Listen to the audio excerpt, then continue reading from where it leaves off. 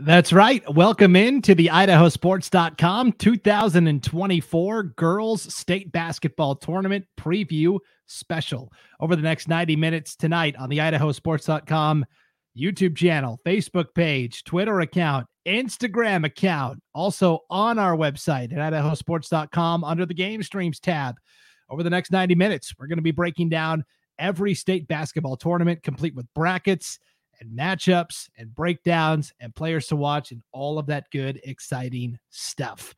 Let's start with the biggest schools there are, the Class 5A Girls Basketball State Tournament.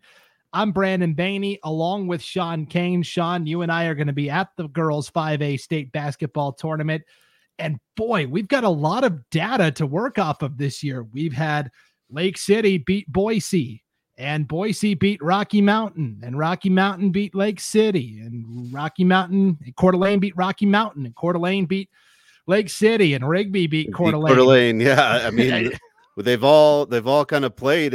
You've kind of got a bracket where you can look at it and go, I don't know who's going to win.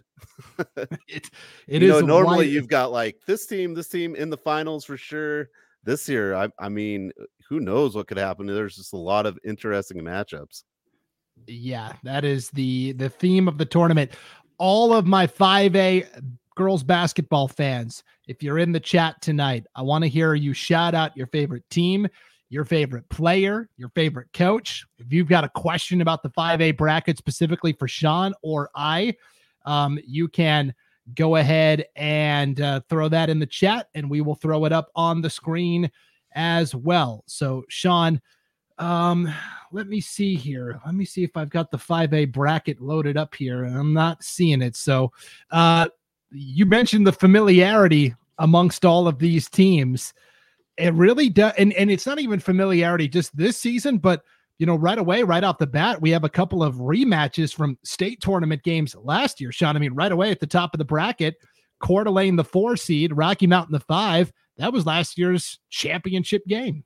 Yeah, you have Rocky Mountain, who, you could say had some upsets last year, makes it to the final against Coeur d'Alene. And then you've got Coeur d'Alene finally now at a full strength with Colvin, and they're kind of rolling right now as they did in the district tournament over Lake City. So you've got a rematch of the final in the first round. So Rocky Mountain's been dangerous all year. That SIC, sometimes you could flip a coin in any given night to see what's going to happen. And that's a really good matchup. Both teams, I'm sure Rocky Mountain would love to have that matchup, and they got it. Yeah, and they also got it in the regular season as well. So, Sean, here's the matchup. Here's the bracket. And all of these games will take place at the Ford Idaho Center. A couple of consolation games at Timberline High School as well. Okay, so you've got Coeur d'Alene and Rocky Mountain right away at noon on Thursday, 4 versus 5. Then it's the top dogs from Boise taking on Madison, the 8 seed. They won the play-in game Saturday over Eagle. That'll be at 2 o'clock. Number 2, Lake City against number 7, Middleton in the third game Thursday evening at 5 o'clock. And then the 3 and the 6, that's a rematch from last year's consolation final between Rigby and Owyhee. That'll be at 7 o'clock on Thursday night. What is the number one thing that jumps out to you when you look at that bracket? Well, I think we kind of hit it. Is the Coeur d'Alene Rocky Mountain matchup's pretty big. I also think that Lake City Middleton game is pretty big. You had Middleton was the 2 seed in their district. They didn't make it to the final, but they made it to state. You have Lake City, who was kind of the top dog in the north. Avery Waddington, the Montana signee, as a dominant kind of player. I've heard a lot about her recently, which she's kind of under the radar for someone who's going to Montana, I believe. And I think that's a great matchup. I think you got 2 teams there that, they could possibly both make it to the final right off the back. And the bottom line is almost all of these teams that are here at state have a 6 foot or taller player that can play inside, can also handle the ball, and essentially play every position on the floor, 1 through 5. And they're big time college basketball recruits too. I mean, you talked about Avery Waddington from Lake City, right? She's signed with the University of Montana. Probably the biggest in terms of star power, Avery Howell from Boise High. She's committed to USC down there in Los Angeles. But then, you look at Rigby, and they've got Cambry Barber, who's committed to BYU, and she is a 6'1" almost like a point forward. And then with Coeur d'Alene, you've got the Colvin sisters, Tegan Colvin, not quite as tall as all of these other players we've mentioned, but she's still a Division I athlete. She's going to play at UNLV next year. Her younger sister, Brooksley Colvin, is a freshman. I went by Coeur d'Alene High School the other night, Sean, to have them fill out a couple of things for state basketball. And Brooksley as a freshman, Brooksley Colvin, she's already gotten so many commitments. She had trouble remembering all of the schools. What a problem. And then also Maddie Mitchell from Coeur d'Alene is kind of a point guard. She might be one of the best point guards in the state that you kind of might not even have heard of. She's really good as well. Yeah, and that's really what has allowed Coeur d'Alene to unlock all of the success that they've had. When Tegan Colvin transferred in last year from Washington, she became that primary ball handler. And then all of a sudden you have Maddie Mitchell in the backcourt who can also handle the ball, but it's also allowed Maddie Mitchell to become more of a spot up shooter. And she is an excellent 3-point shooter as well. Here's Easton in the chat. He says, I'm taking Rigby all the way. And Sean, if we look at that bracket, it's going to be a gauntlet up top, right? With Boise and Coeur d'Alene and Rocky, whoever wins that Coeur d'Alene Rocky matchup, we think will probably play Boise in the semis. And then at the bottom of the bracket, to me, it's kind of wide open. And I actually kind of like Rigby down at the bottom as the 3 seed. Yeah. We got to see Rigby last year, and they were a little younger, I think. And now you've got pretty much everyone coming back. And Cambry Barbary was one of the best players, I think, overall in 5A last year. Like we talk about some of those other players, but she kind of does it all, from bringing the ball up from the post, and she can light it up from the 3-point line as well. Yeah, she's 6'1", and then Miley Graham is 6 foot, and they both are tremendous rebounders. They're both tremendous defenders. I was watching some film on Rigby today, Sean, from their district championship win over Madison, and Rigby just makes everything difficult. Like just completing a simple chest pass from me to you is tough against this Rigby defense. Very active hands. They've got, 6 or 7 players that average between 1 or 2 steals per game, and some are, closer to 3 or 4. It is a very active defense for Rigby, and it really keys a lot of their success. Okay, so we've talked about Coeur d'Alene and Rocky Mountain at the top half of that bracket. Let's talk about Boise. I think if you took a poll of all the 5A basketball fans, I think they'd probably tell you the Brave are the favorite coming in. They are the number 1 seed. They've only lost once this year. It was to Lake City, like second game of the year in November, and they've been pushed in spurts by the teams they've played since then, Coeur d'Alene and Rocky and Middleton, but they always seem to find ways to extend the lead down the stretch. They're a very strong finishing team, a very good fourth quarter team. We mentioned Avery Howell. Patrico is a great point guard. They've been so good over these last 6-7 years. Is this finally the year Boise High breaks through and brings home the first place trophy? And when I look at it right now as a team, they're shooting 37% from the 3-point line. And when you're almost at that 40% line from 3-point, if you can keep that rolling in, I think, man, they have the speed and the depth, that's kind of built for a 3-day tournament. They talk about their depth, and they have good bench, and that's what can make it a difference when you're playing 3 days, right? You got to win 3 days to go there, and it might be Boise's year. But I like that 3-point shooting they've got from like really all their players. 37% as a team is phenomenal. Yeah, Clark and Howell we mentioned, and Patrico, and then they bring in Katie Hahn, who's 6 feet and can play down low. They are a very talented team, and then their 6th man, basically, Sean, is Presley Binder. She was a starter last year at Mountain View. She'd probably start for just about every other team in the SIC.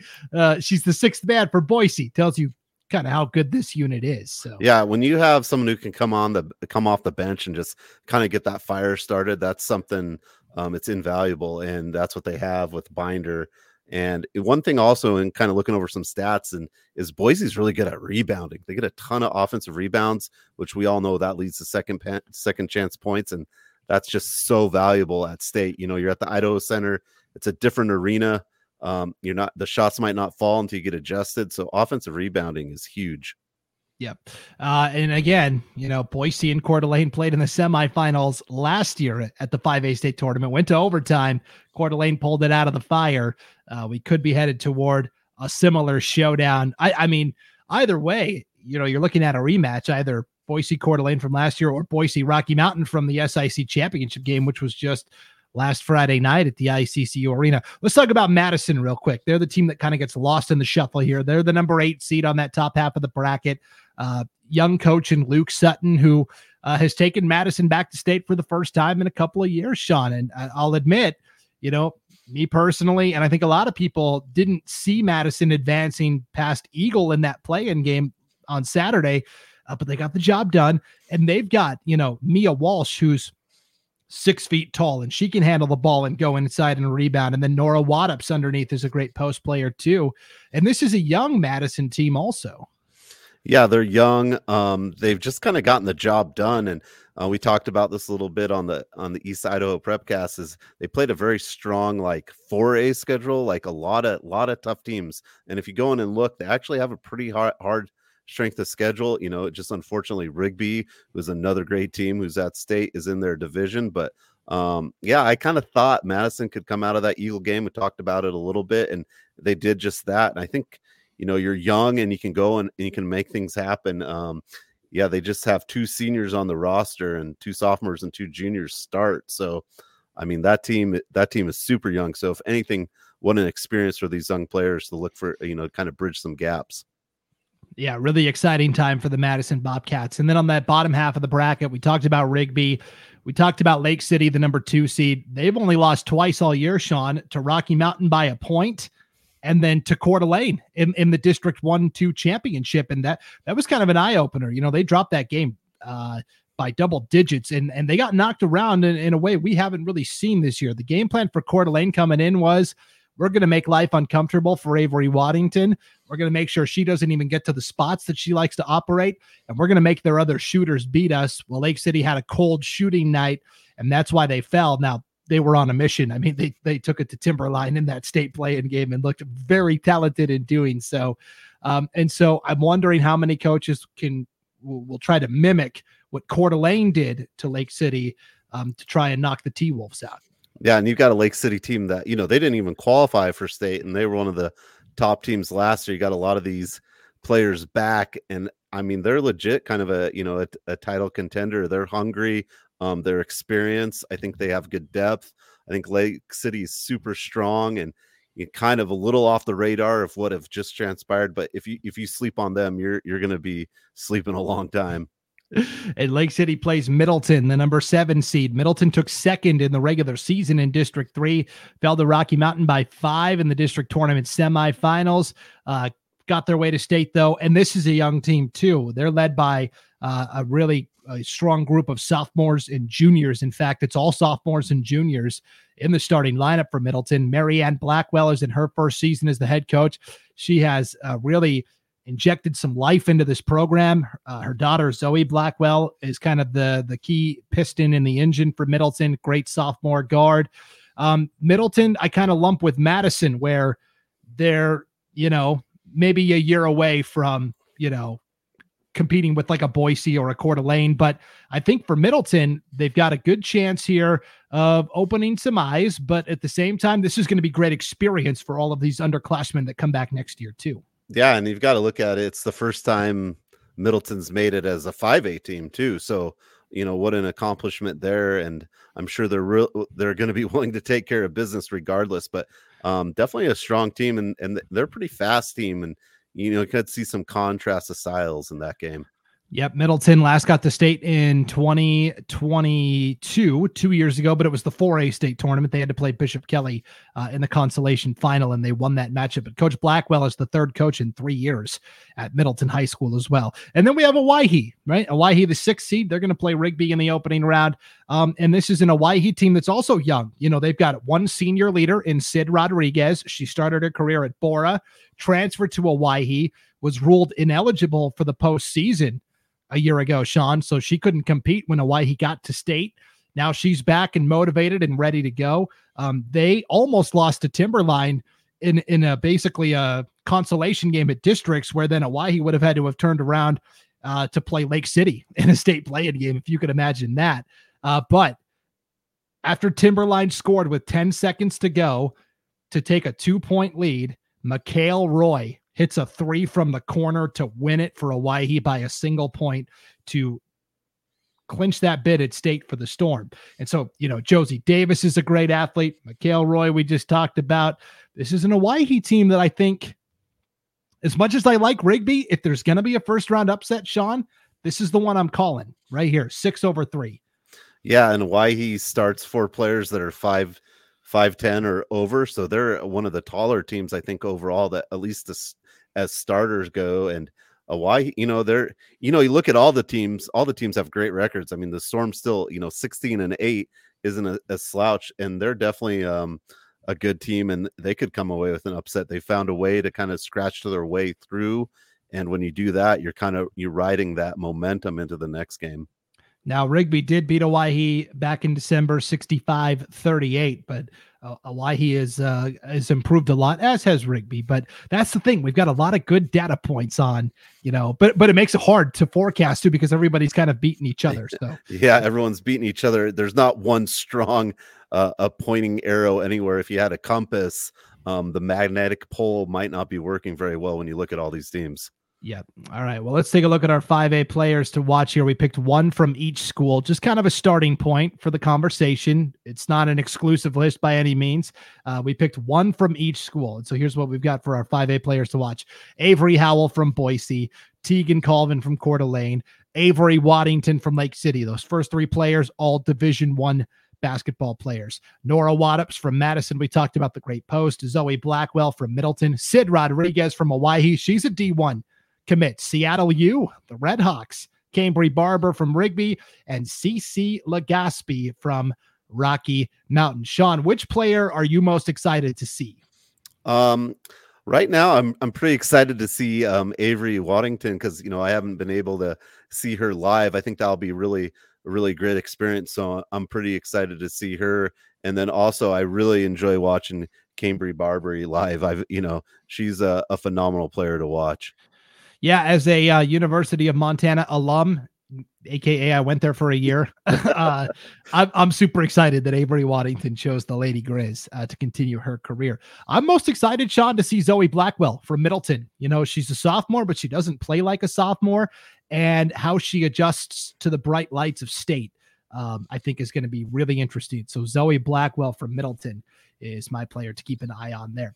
All right, Sean, let's get official championship prediction from you. Let's throw that bracket up on the screen one more time here, and we'll put down your official prediction for the record book here. I'll take Boise. Who do you have Boise against?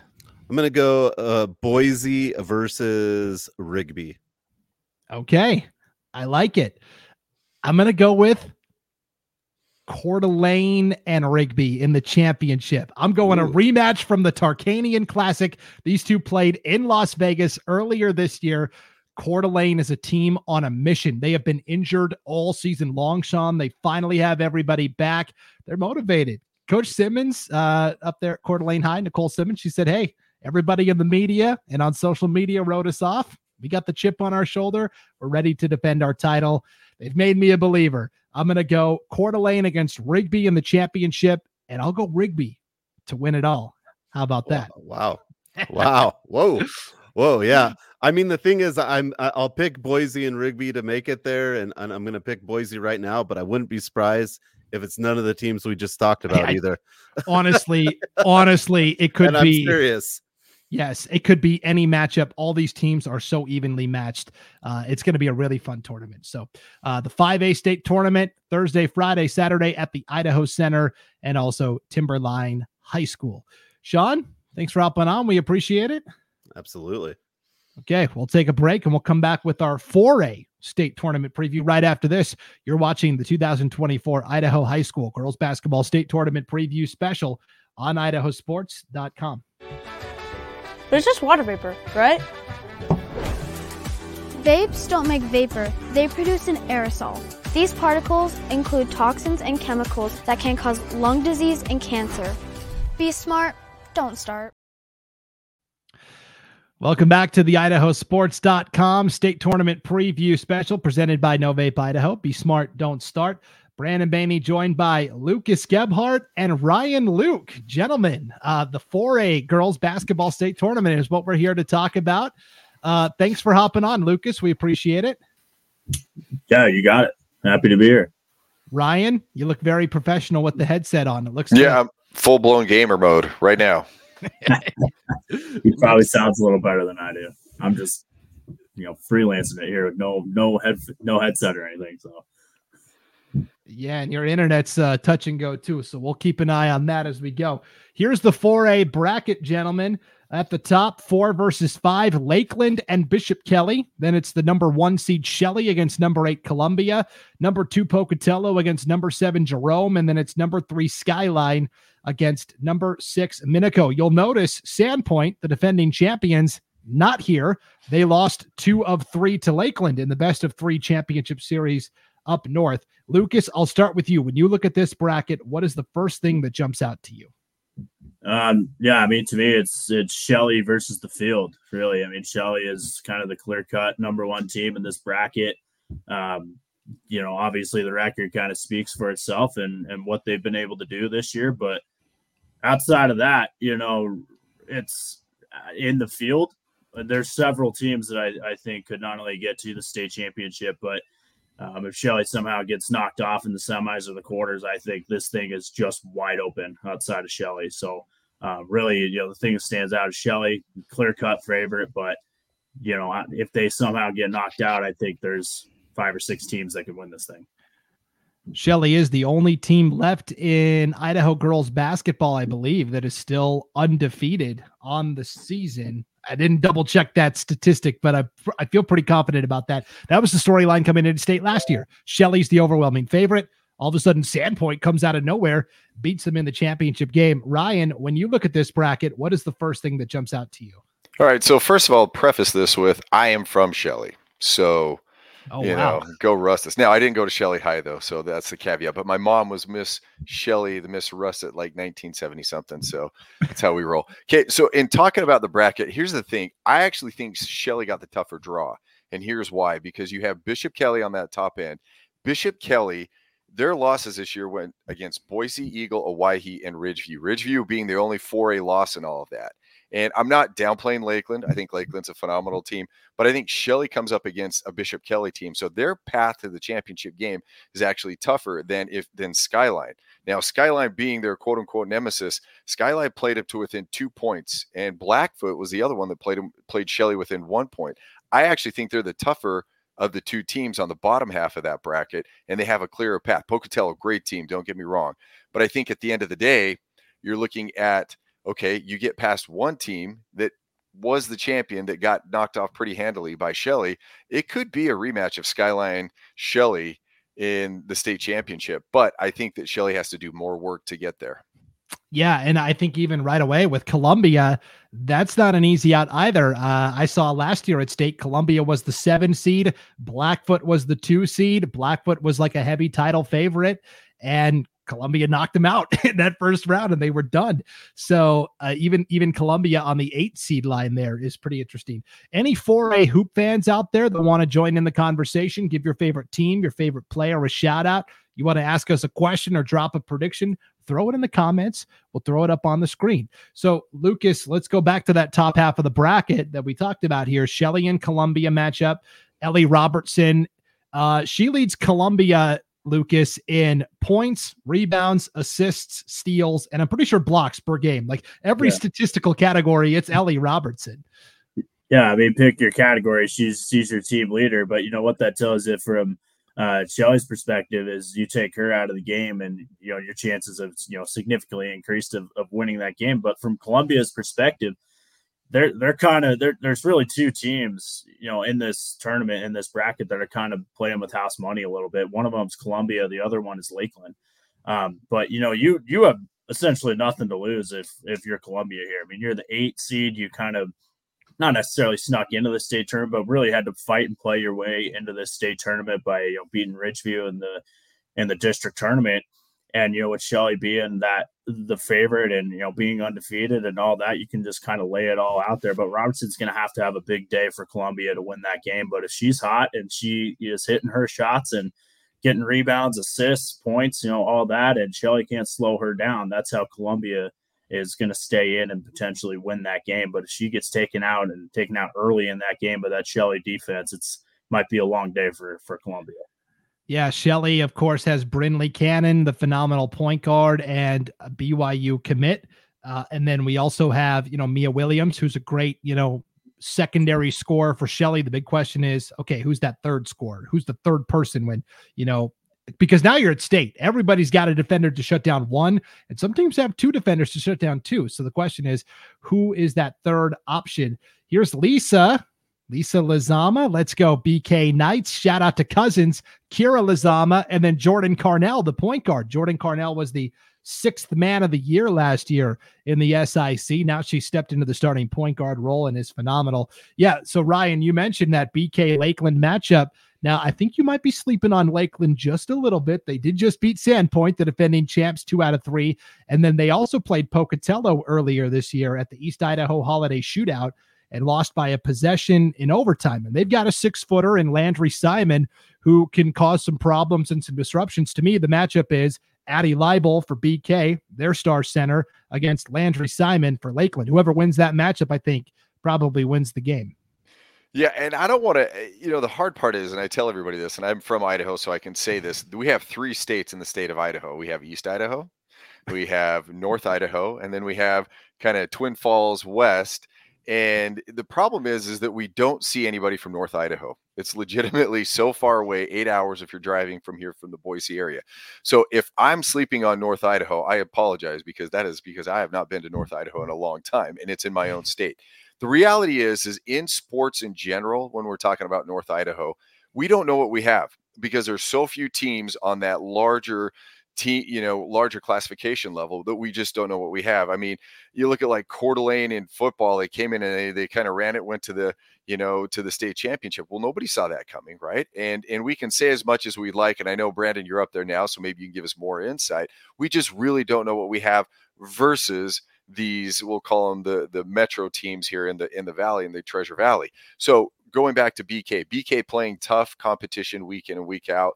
I mean, you can liken it to, say, maybe the SEC or whatever, but they played more than 4 5A teams, but they lost to 4 5A teams. You talk about the center matchup and that post play, which has been critical to them. Everything goes through that post, and they run the post, everything through that. So again, I'm not sleeping on North Idaho. I just don't know what they have, and I don't know if they played a team like a BK. Right. And that's the hard part, that every coach pulls their hair out. How do we evaluate these teams from the north, for sure? Let's go to the bottom half of the bracket. Here's Ryan Allen. Good luck, Jerome Tigers. Shout out to my 2 girls, Emma and Autumn. This is a team that was the walking wounded this year on this bottom half of the bracket. The Jerome Tigers come in as the number 7 seed. They did not have their full complement of players, guys, until basically when their season was on the line at districts in a loser out game against Mountain Home. And even for like the first half, as they were reincorporating all of these players, it looks kind of funky and out of sorts. And you're like, boy, is Jerome going to pull this thing out or what? And then it's like a light switch clicked, and Jerome took out Twin Falls pretty easily to get to state. First time to state, Lucas, since 2010. What an accomplishment for Jerome High School. Yeah, and then finally getting the Twin Falls monkey off their back, if you will, too. They get a big win over Twin Falls over the weekend to punch their ticket to the state tournament. And what a job this coaching staff and Kelly Williams and her second season has done there at Jerome. And obviously Scott Burton, our good friend, and usually calling the 4A tournament, but hey, he's celebrating it with his Tigers this time around. So huge shout out to Scott and Coach Williams and that whole staff there, because Jerome's back in the state tournament. That's a big deal for this program.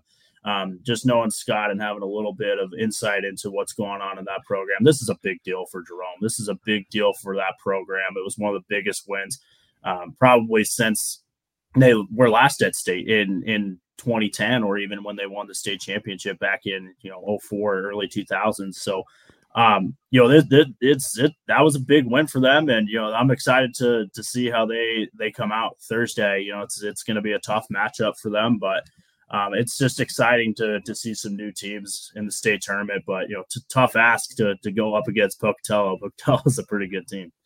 Yeah, on the other side of the coin, Ryan. Hey, congrats! You made it to state. Good luck against Pocatello in the first round.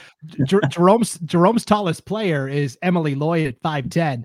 Well, Pocatello goes with Kenna Garza at 6'2", 6'3", and then Abby Lusk, who's just a silky smooth, 6-footer as well. I'm just worried about Jerome's ability to counteract all that height that Pocatello has. Yeah, so Jerome went 19-5, and teams don't go 19-5 for no reason. They absolutely can do something, and a lot of theirs is schematics. Like you said, good coaches make adjustments to height differential, and not only that, good players. Maybe it's a box and one or something like that, and that's been Jerome's, marching orders. Now the problem is you can't do like a 2 and you chase 3 people around, so that matchup may be difficult, but the quickness, some of that full court press action, and then taking good shots, clean shots, can keep him in the game long enough. Again, 19-5, that's nothing to pass over. I think we have to be very cognizant of that. Now, Pocatello, like you said, state seed number 2 in terms of the rankings. They kind of went up and down through the Max Preps rankings throughout the year, but very close to the top the whole season. And it is on the back of their big, tall, athletic players. And Garza, you mentioned Garza, Lusk, Hagler, some of those, they do great things, and it's tough to lock down all 3 at the same time. And I think that's what Jerome's going to face, but it can be done. It certainly can be done. You just have to put a good game plan together. Yep. Scott Burton says, let's go Jerome Tigers. And Sean Kane, our East Idaho prepcaster, Abby Lusk is a problem. She can step out and hit a 3 as well. Kenna Garza, quick shout out, crossed the 1,000 point mark for her career. She's only a junior. That's tough to do as a junior. So we're looking forward to, what she has next year as well for her senior season. But yeah, that Pocatello Jerome matchup will be interesting. And then the final matchup at the bottom here, Skyline and Minico. This one to me, Lucas, is the hardest one to gauge. I could see a scenario where either one of these teams not only wins, but maybe the winner of this game specifically gets all the way to the championship. Exactly. Yeah. And, with Minico, obviously, they have one of the better players in the tournament, and CJ Lotta, senior, going to Utah State. But, Skyline is another team that I don't know where they've been in the latest media poll. I mean, this team is, went through Blackfoot to get to the state tournament, and the Max Prep rankings, I think, speak for themselves. Here they are at the number 3 seed, and I think you're exactly right. This is a team that I think it's a tough matchup against Minico, but Minico is a great team at the 6th seed too. So I think you're exactly right. I think the winner of this game has a really good shot to get to the state championship, and kind of projecting ahead to what our Friday games might look like. Pocatello against the winner of Skyline Minico, I think, will be a fantastic game too. So I think there's 3 of those 4 teams, and not to take anything away from Jerome, but I think 3 of those 4 teams, talking about Pocatello, Skyline, and Minico, I think those 3 teams have a very realistic shot to go to the state championship and flip a 3-headed coin to decide which one it's going to be.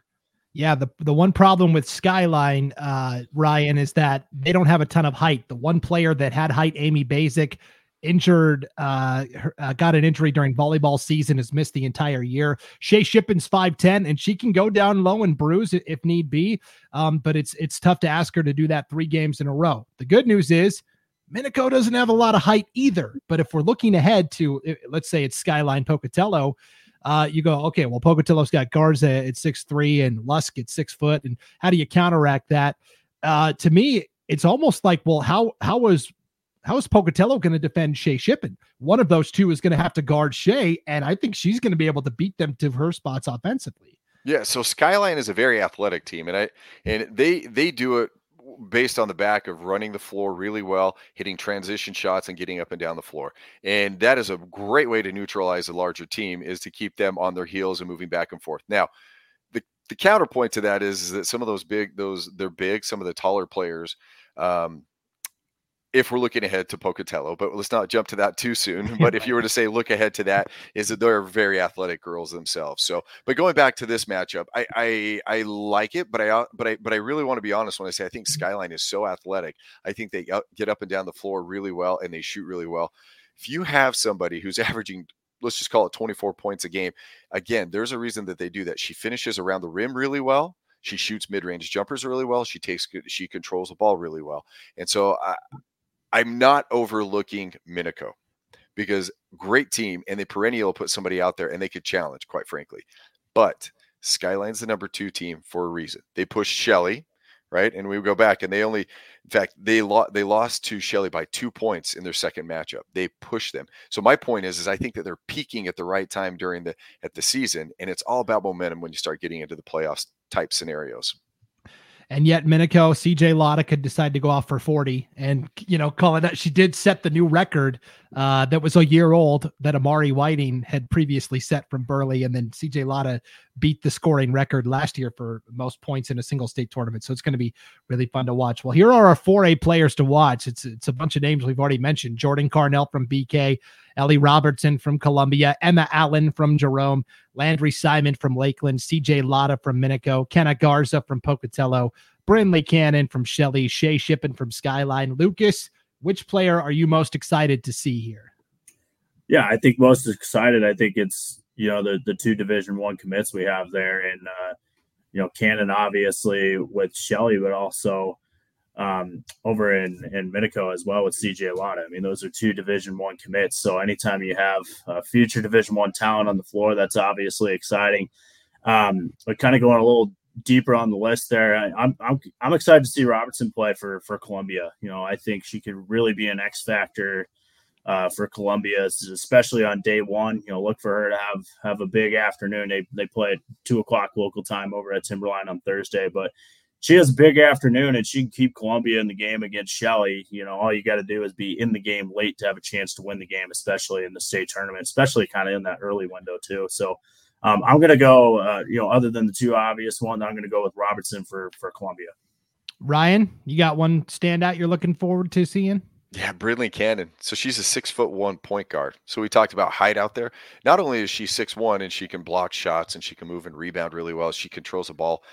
Everything runs through her. The offense starts and ends with her until she decides it doesn't. And that's a tough challenge. Now, her biggest task, don't get in foul trouble. If Brinley Cannon does not get into foul trouble and her endurance, her conditioning, her training's up to par, I think, quite frankly, she could literally carry this team to a state championship. Yeah, it's going to be really interesting for sure. Okay, let's get official championship predictions here. But before we do that, a couple of comments here in the chat. Tim Brocious says, let's go Bishop Kelly. And Everly wants to remind us, hey, Skyline's the 3 seed, Pokey's the 2. The Thunder beat Skyline by double digits this year. And yes, that's what makes forecasting this field so difficult, because Bishop Kelly beat Jerome, but it was only by 5. Jerome lost to Minico twice. Pocatello split with Minico this year. Pocatello did beat Skyline, but they lost to Shelley twice. Skyline lost to Shelley twice as well, but they pushed them both times. I mean, there's just a lot. And Pocatello beat Lakeland, but it was in overtime. Everybody is pretty evenly matched here. It's going to be really fun. So let's get your official championship predictions here. Lucas, we'll start with you. Yeah, so I'm going to start at the top half of the bracket. I just can't really see any way around Shelley not getting to the state championship. I think they have the easier path than being at the top half of the bracket than the bottom half of the bracket. So I'm going to go ahead and put Shelley in the state championship. And gosh, bottom half of the bracket's really tough, but I like Skyline. Skyline, they're playing well right now. And playing well. Here's the deal with the state tournament. It's basically a 1-game playoff to advance through this bracket, right? I know you get the 2-game guarantee, but you want to win your first game to be on that right side of the bracket. I think Skyline's peaking at the right time, and Ryan hit on that earlier. So I like Skyline and Shelley to play each other in the state championship, and I just can't see any way that I can't pick Shelley to win this thing. Unbeaten kind of speaks for itself for me. So, Ryan? Yeah, I mean, if we just go pure March Madness, we would say, okay, hey, it's Shelley versus Pocatello. Obviously, I'm picking Shelley at the top, even though I said at the beginning, I think that they have a harder path because they theoretically have to get through Bishop Kelly and or Lakeland, who we know nothing about, but we know everything about. The bottom half, and I would just pretty much mirror and echo everything that Lucas said, and we broadcast so much together. I wonder if we're sharing a brain right here, because I'm thinking Skyline's the same thing. Now, here's the only problem is if Pocatello can get big, right? If they can get big, then I think they stop them. But I actually think it's going to be Skyline, Shelley, and then Shelley's going to pull the trifecta and beat them 3 times in the same season for the state championship. Yeah, and I love that a lot of these teams have already faced each other and there's some familiarity. I misspoke earlier. I said Minico swept Jerome. Ryan reminds me, Jerome did beat Minico once. It came by 3 points. And I think there's going to be a lot of very close games throughout this 4A state tournament. Gentlemen, thank you. Good luck at the 4A state tournament. Coverage on idahosports.com. You guys will be broadcasting from Timberline, right? Okay. I hope so. That's what we were told. You show up to an empty gym. That'd be really fun. So, yeah. All right, there's your 4A state preview. We'll take another break, come back to break down the 3A bracket. We are about 15 minutes behind on the live stream. I apologize. So 3A preview coming up next. You're watching the 2024 Idaho High School Girls Basketball State Tournament preview special on idahosports.com. Dear all-wheel drive, let's show the road what we've got. Yours, Toyota. Toyota has 22 all-wheel drive and 4-wheel drive vehicles, more than any other brand. Toyota. Let's go places. We're back on the idahosports.com 2024 Girls Basketball State Tournament preview special here to break down the 3A state basketball tournament with Logan Green. LG, we've talked about how so many of these tournaments are wide open and competitive. This tournament, to me, is the most open. I could make a case for legitimately all 8 teams that are here.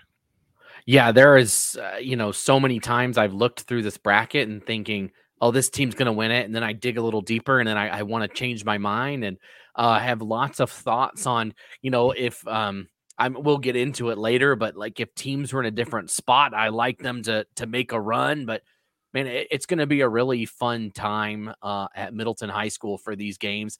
One glaring thing, you look at it and somebody's not there. I think that's the first thing you notice, right? Is we're so used to Sugar Salem being in everything. And I know you don't want to talk about somebody who's not here, but that is something to discuss, right? They're not on this bracket. And but the thing is, this tournament is loaded with team. All the team, these are the same players year in and year out. It is, most of this bracket has been here over the last 7 or 8 years. It is, I think Timberlake has missed it once in that time frame, and Snake River has been every year, and Parma's missed it once in this time frame, and almost the whole bracket is the same as last year, almost. And then you've got American Falls, who hasn't been in 20 years, something like that. It's going to be a really good time.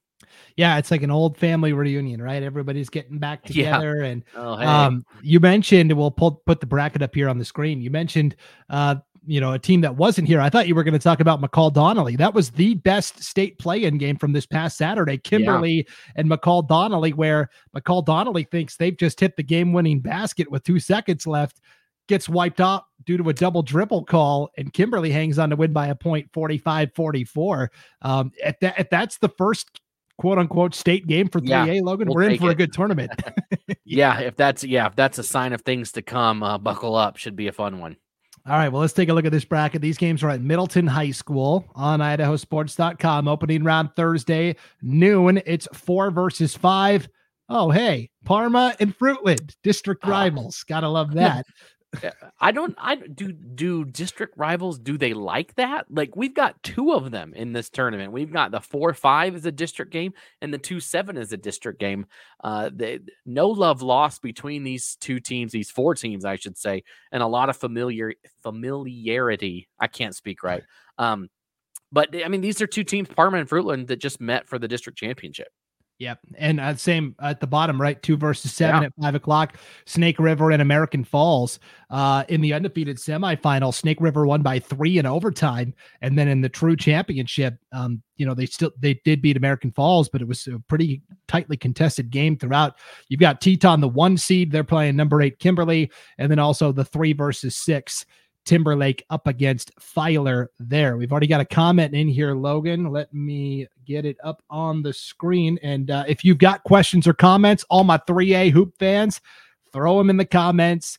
We'll throw them up on the screen. Give your favorite team, player, coach a shout out, or you can ask us a question.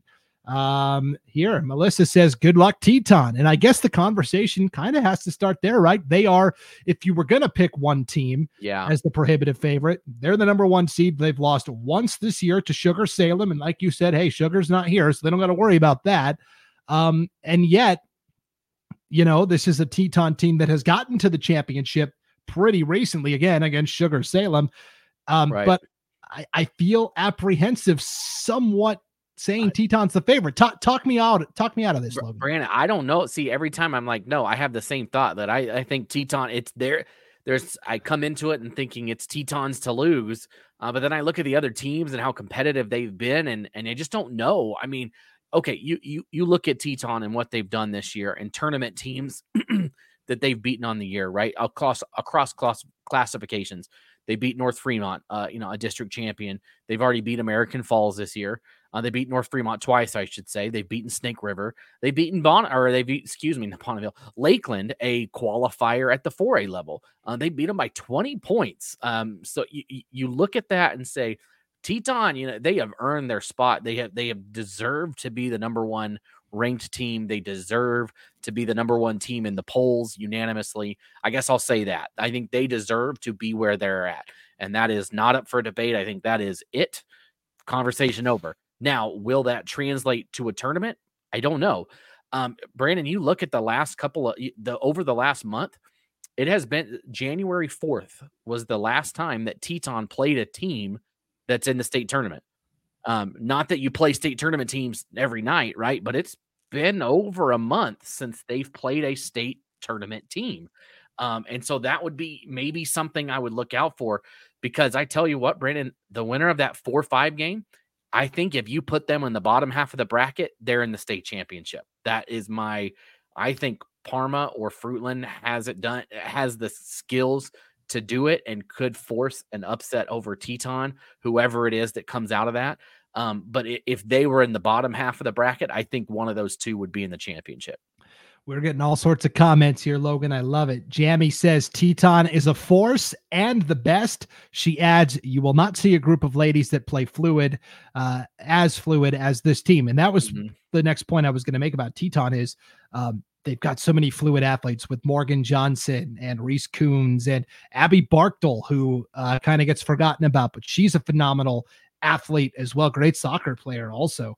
And Brock says, I'm going to be watching Reese Coons toss those one-handed free throws. This I got to see, Logan. Yeah, that should be fun to see. It's always fun for a unique thing. And you know what is scary? I think what makes me end up leaning towards Teton is their experience, right? This is a team that is heavy loaded, that has been there. You talked about it earlier with some other tournaments where you thought maybe a Middleton, for instance, was maybe a year away. They needed to get that experience before they won a championship. I think Teton has already had those lumps. They've already gone through that, and they're ready to go. And those seniors, those upperclassmen, want to go out with a championship. So Teton is going to be a tough out for sure. Yep. Let's talk about their first round opponent quickly here. Kimberly, they did beat Filer earlier this year, Logan. It snapped a 40-game winning streak that Filer had enjoyed over its conference opponents, both regular season and postseason. And they pushed Filer pretty tight at the district tournament as well. They lost 45-41 in the undefeated semifinal. They lost the true championship by only 6. They did get that 1-point win over McCall Donnelly. They've got some good post play with Macy Dill but a younger team, Taya Plu as a freshman is one of their top players. And so I wonder if Kimberly is just a year away, possibly against a very veteran Teton squad that's used to being at state. And, they played in the Parma tournament back in December, and they got 2 wins there. The first 2 games made it to the finals against Weiser, and in the process knocked off Parma, right? A state tournament team that I think is really solid. So, you just never know when you get into a tournament. But I echo the same sentiments. Have they been pushed enough lately? We'll find out. They've been able to knock out. They beat Filer during the year, right? They were able to beat Parma. They've got 2 wins over state tournament teams. That's always something I go straight to look at and say, what have you done against the field? And you look at it right there and you say, Kimberly has won some games. They've lost some, that's for sure, but they have won some, so they have the ability to get it done. Yeah, here's Chris. He says Parma is so tough. If they hit their threes, they are going to go far. Logan, based on my experience covering state, that is a tough way to go try and win a championship. You see it in the NCAA tournament, right? It is you hit it or you don't, right? And if you do, you look at Princeton last year, right? Go as a 15 seed, makes it to the Sweet 16 because they could hit it, but then when it's not hitting, you're in a tough spot. But I think Parma, that is my dark horse, Brandon. I know I might be jumping the gun here, but Parma is my dark horse. I think they have the ability. They have players in different positions that can get it done. I mean, everybody, kind of goes to the main ones for Parma, right? You've got Riley Calkins, Sidney Jackson, Ari Harris that are right there. But I did a Parma game a couple of weeks ago against Weiser, went to overtime. Calkins did not play in that game. So that was something, she wasn't playing in that game. And somebody else stepped up. It was Daisy Hardcastle. She had like 19 points in the second half of that game. And she was very quiet in the first half, came out of nowhere, goes on a roll. And I think Parma can do that. That's why I think they're dangerous. I think they can do it from different positions. And if you look at Parma's schedule, they have a lot of games. Yeah, they have a couple of losses on the season, but most of them, they lost to that team and then they played them again and they won. And I think that shows me what I want to see from a team, right? That you don't get a whole game to make those changes, but you get a halftime break, right? And I can see that Parma and Coach Calkins can make those changes. And I think that's what makes them dangerous, is that they can adjust on the fly. They can flip a loss into a victory, and they can take a bad first half and turn it into a great second half. Yep. It's going to be interesting to see with Parma. They do have great balance. That was the key to their semifinal win over McCall Donnelly at districts was while McCall Donnelly's Gabby Green led all scorers with 18 points, only 3 players total scored for the Vandals, whereas Parma had 6 different players get between like 5 and 12 points, which is really good balance for sure. They play Fruitland in the first round. Obviously, they've encountered each other a lot this year. Yeah. Fruitland's got, Alexi Drollinger and Bailey Van Hofwagen's a pretty good guard. Brooke Hardy can be a problem inside. She's such a great athlete, phenomenal volleyball player too.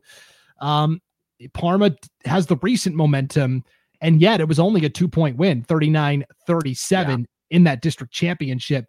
To me, it's which team can get the most out of its bench in this matchup. Yeah. Yeah, and that's Parma plays most everybody, and like you said, really balanced. And here's the thing, Brandon, too. These two play, and what I think is the most competitive conference, right? Maybe there's others that you could say are better, whatever you want. But they had to deal with McCall Donnelly and Weiser night in and night out. There were 4 teams at the top of that conference that were just trading blows with each other. And I think they come in having traded a lot of blows down the stretch, more so than any other team in the tournament. And that's what I like about both of them. That's why I said if you put them away from Teton, I think they could make a run. But yeah, that should be what a great way to kick off game number 1 of the tournament. For sure. And then at the bottom half of the bracket, here's Mallory Jensen. She says, let's go American Falls. Couple of Jensens on that Beavers team. I'm going to guess they're related. Mallory, you let us know in the chat. And then Everly says, watch out now that Riley is back for Snake. It was supposed to be a season-ending injury. Yes, Riley Edlifson, the reigning 3A player of the year for Snake River, all-state point guard, breaks her hand, misses a month of action. She returns for basically the district championship against American Falls, scores 6 points in, about 20 minutes of play, but she also had 6 assists. And that's the key is Snake doesn't need her to go out and score 20. If she can get to 8 or 10 and facilitate others, Reese Baldwin and, Dunn and some of these other great players for Snake, they're going to be right in the mix. They are the defending 3A state champs. Yeah. And they, like you said, they've got all the pieces. When she went out, a lot of people thought maybe it wasn't looking good for Snake River. Maybe a window has opened, and you know what? It makes a team just as maybe even more dangerous, right? Because your team learned how to adjust to play without her, right? And now all of a sudden she's back, and now you've grown as a team, and you've learned how to play without her and lean on other people. They might have stepped in new positions that they weren't used to doing, or taken a shot they weren't used to taking, or taking that drive that they would have usually kicked out. And now they're in a different spot and they're a better team out of it. But Brandon, it is very hard to beat a team 3 times. It's extremely hard to beat a team 4 times. It is darn near impossible to beat a team 5 times in a season. And that's what Snake River is going to have to do. And it has gotten progressively closer every time. They have not just had one of those we absolutely crushed American Falls type games. I know you look at American Falls record, 4 of those losses have come against Snake River. That's a tough, that is a tough way to lose 4 games. And man, this is a team that took care of business against South Fremont. Man, if there's going to be an upset in this tournament, it is this first game. And American Falls they are here for the first time in a long time, and they are going to come out. And I think that they are going to be more, I think they're going to be ready. I think they're going to be more relaxed. The pressure is not on them. I feel like it's on the defending state champs, and they can come in a different site location than usually facing their nemesis. And I think they've got a shot. Yeah, here's Chris Ann in the comments. Don't count American Falls out like you did in the play-in game. Logan, for my final girls basketball bracketology, I predicted every single game that took place on Saturday. There were 12, either state play-in games or district games that were essentially state play-in games. I went 4-8. All right, I didn't do great, and I alienated a lot of people that are now at state. So I definitely get. Yeah. Don't worry, everybody. We know Bulletin Board Baney very well. This is what we call him. He just produces bulletin board material. Your state championship should be credited to Brandon, because he probably ticked you off enough to put you into the state championship. I'm just kidding, but it is just so hard, right, to pick it. We look at this stuff all the time, right, in our jobs, and then we're wrong. It's like we're great weathermen. We'd be great weathermen, right? It's just so hard because teams have it in them, and it just comes out at different times in different ways. Yeah. We asked Mallory earlier in the chat about the Jensen girls from American Falls. She says they are sisters. That would be Eden Jensen, freshman point guard, who's really stepped into her own. And then Addison Jensen, who's a junior, leads the team in scoring a lot of the time. And that's the thing I wanted to bring up about American Falls is they do such a good job of blocking out all that exterior noise. It's all about what are we doing today. And this is a team that has 2 seniors, Shelby Smith and Jade Smith. And again, somebody from American Falls can correct me, but I'm pretty sure they're not related. It's just 2 Smiths, or maybe they're cousins or something. But otherwise, it's all juniors, sophomores, and freshmen, Logan. And nobody told them, hey, you're supposed to lose to Snake and you're supposed to lose bad, or hey, you're supposed to lose to South Fremont. Nobody told them that, and they show up and play and they compete. And here's Mallory again. Yeah, the Smiths are cousins. Okay, so that's what the 2 Smiths are. But that's the thing that I've been really impressed with about this American Falls team. Yeah, and they're young, and they're gonna be a problem next year too. If they've got all these pieces and they've made it here, they're not gonna want to skip out next year as well. I'm anticipating a very good 2-7 game on Thursday. I think it's going to be a lot closer than people expect.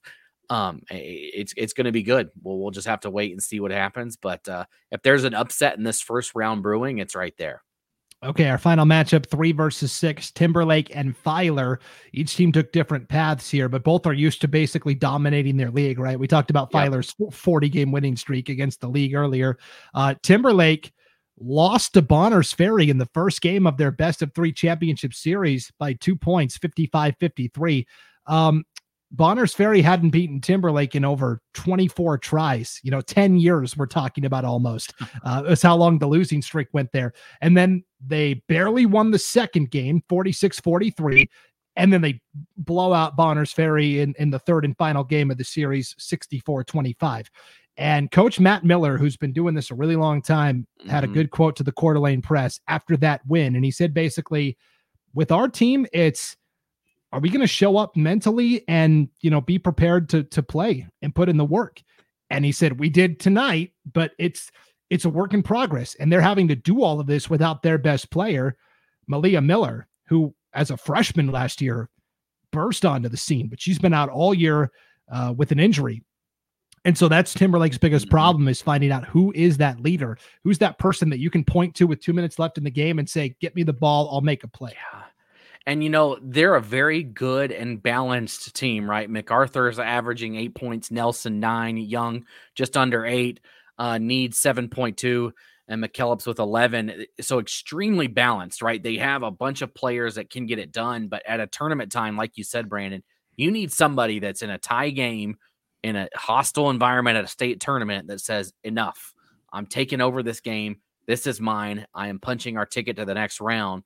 And it'll be interesting to see for Timberlake, who's going to step up, who out of that crew that has very balanced scoring is going to say, it's a team game, right? But at some point in some situations, you got to have somebody that just is her, right? As they say, him or her, whatever. They need somebody to step up, and we're not saying that they can't, but who is it going to be? I think we'll see that from Timberlake. I think they'll turn it on, and you know what? They just started a new winning streak against Bonners Ferry. The old one was old and stale. They got kind of bored with it, so they wanted to start a new one. That's what I heard, right? But then they're going to face Filer again, and we talked about Filer, and again, these are two teams that, like you said, roll through their conference. So it's always fun to see those two type of teams go up against each other, right? Two teams that are used to having their way, all of a sudden meet somebody that won't let them have their way.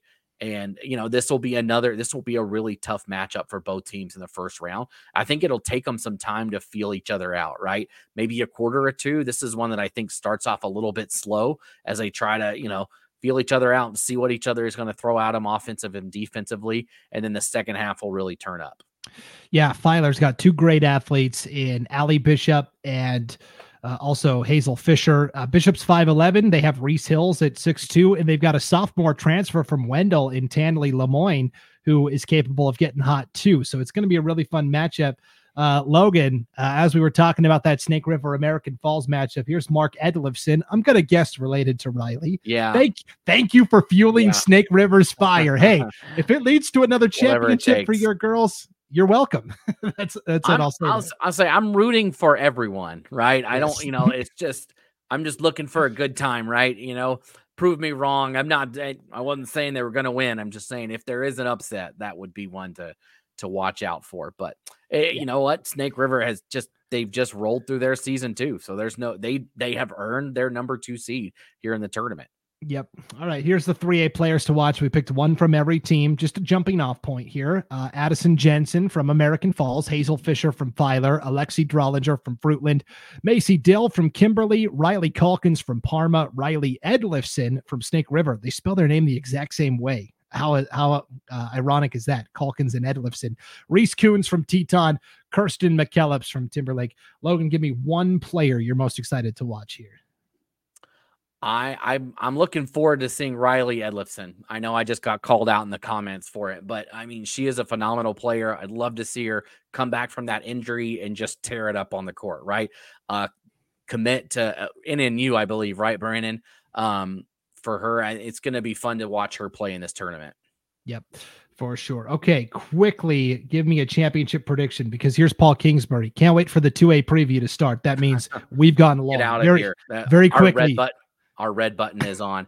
Yes. Brandon, I think the championship, I think it's 1-2. I think it's Teton versus Snake River at the end of the day. But I think it's the winner of the semifinal game in that top half of the bracket that wins it. If Parma or Fruitland pulls off the upset, I think they win the state championship. I think it'll come down to that matchup, and whoever it is, I think they pull it off.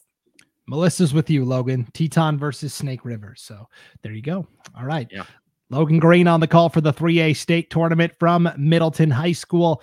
Thank you, Logan. We will take a break and come back with the much anticipated 2A girls state tournament preview. Right after this break, you're watching the 2024 Idaho High School girls basketball state tournament preview special on idahosports.com. Idaho Sports Nation, Ideal, Idaho's education savings program, is a proud partner of idahosports.com and an ideal way to save for college. Did you know it only takes $25 to start an Ideal 529 savings account and you get tax benefits? There is no better time than today to start saving for college expenses for you or for a loved one. Information and a full disclosure statement, including risks, terms, and conditions, can be found online. Please read carefully before investing. idsaves.org. Go save for college and go Idaho student athletes. Welcome back to the idahosports.com girls basketball state tournament preview special. Time to talk 2A girls state tournament with Paul Kingsbury and Lauren Jensen. They'll be on the call for the 2A state tournament. Gentlemen, thank you for hopping on. Before we get to the bracket and start breaking down these 2A matchups, we did have a question in the chat about officiating at state. And I thought this would be a perfect question for you, Lauren, because you have dabbled in officiating in your life. So, and when I say dabbled, he's a great referee. Here's the question. It's from Howard. Referees from across the state have different styles / perspectives on the way they call the games based on, calling it tight versus letting them play. Do you think it favors any one team or division of the tournament, Lauren? What do you think about that?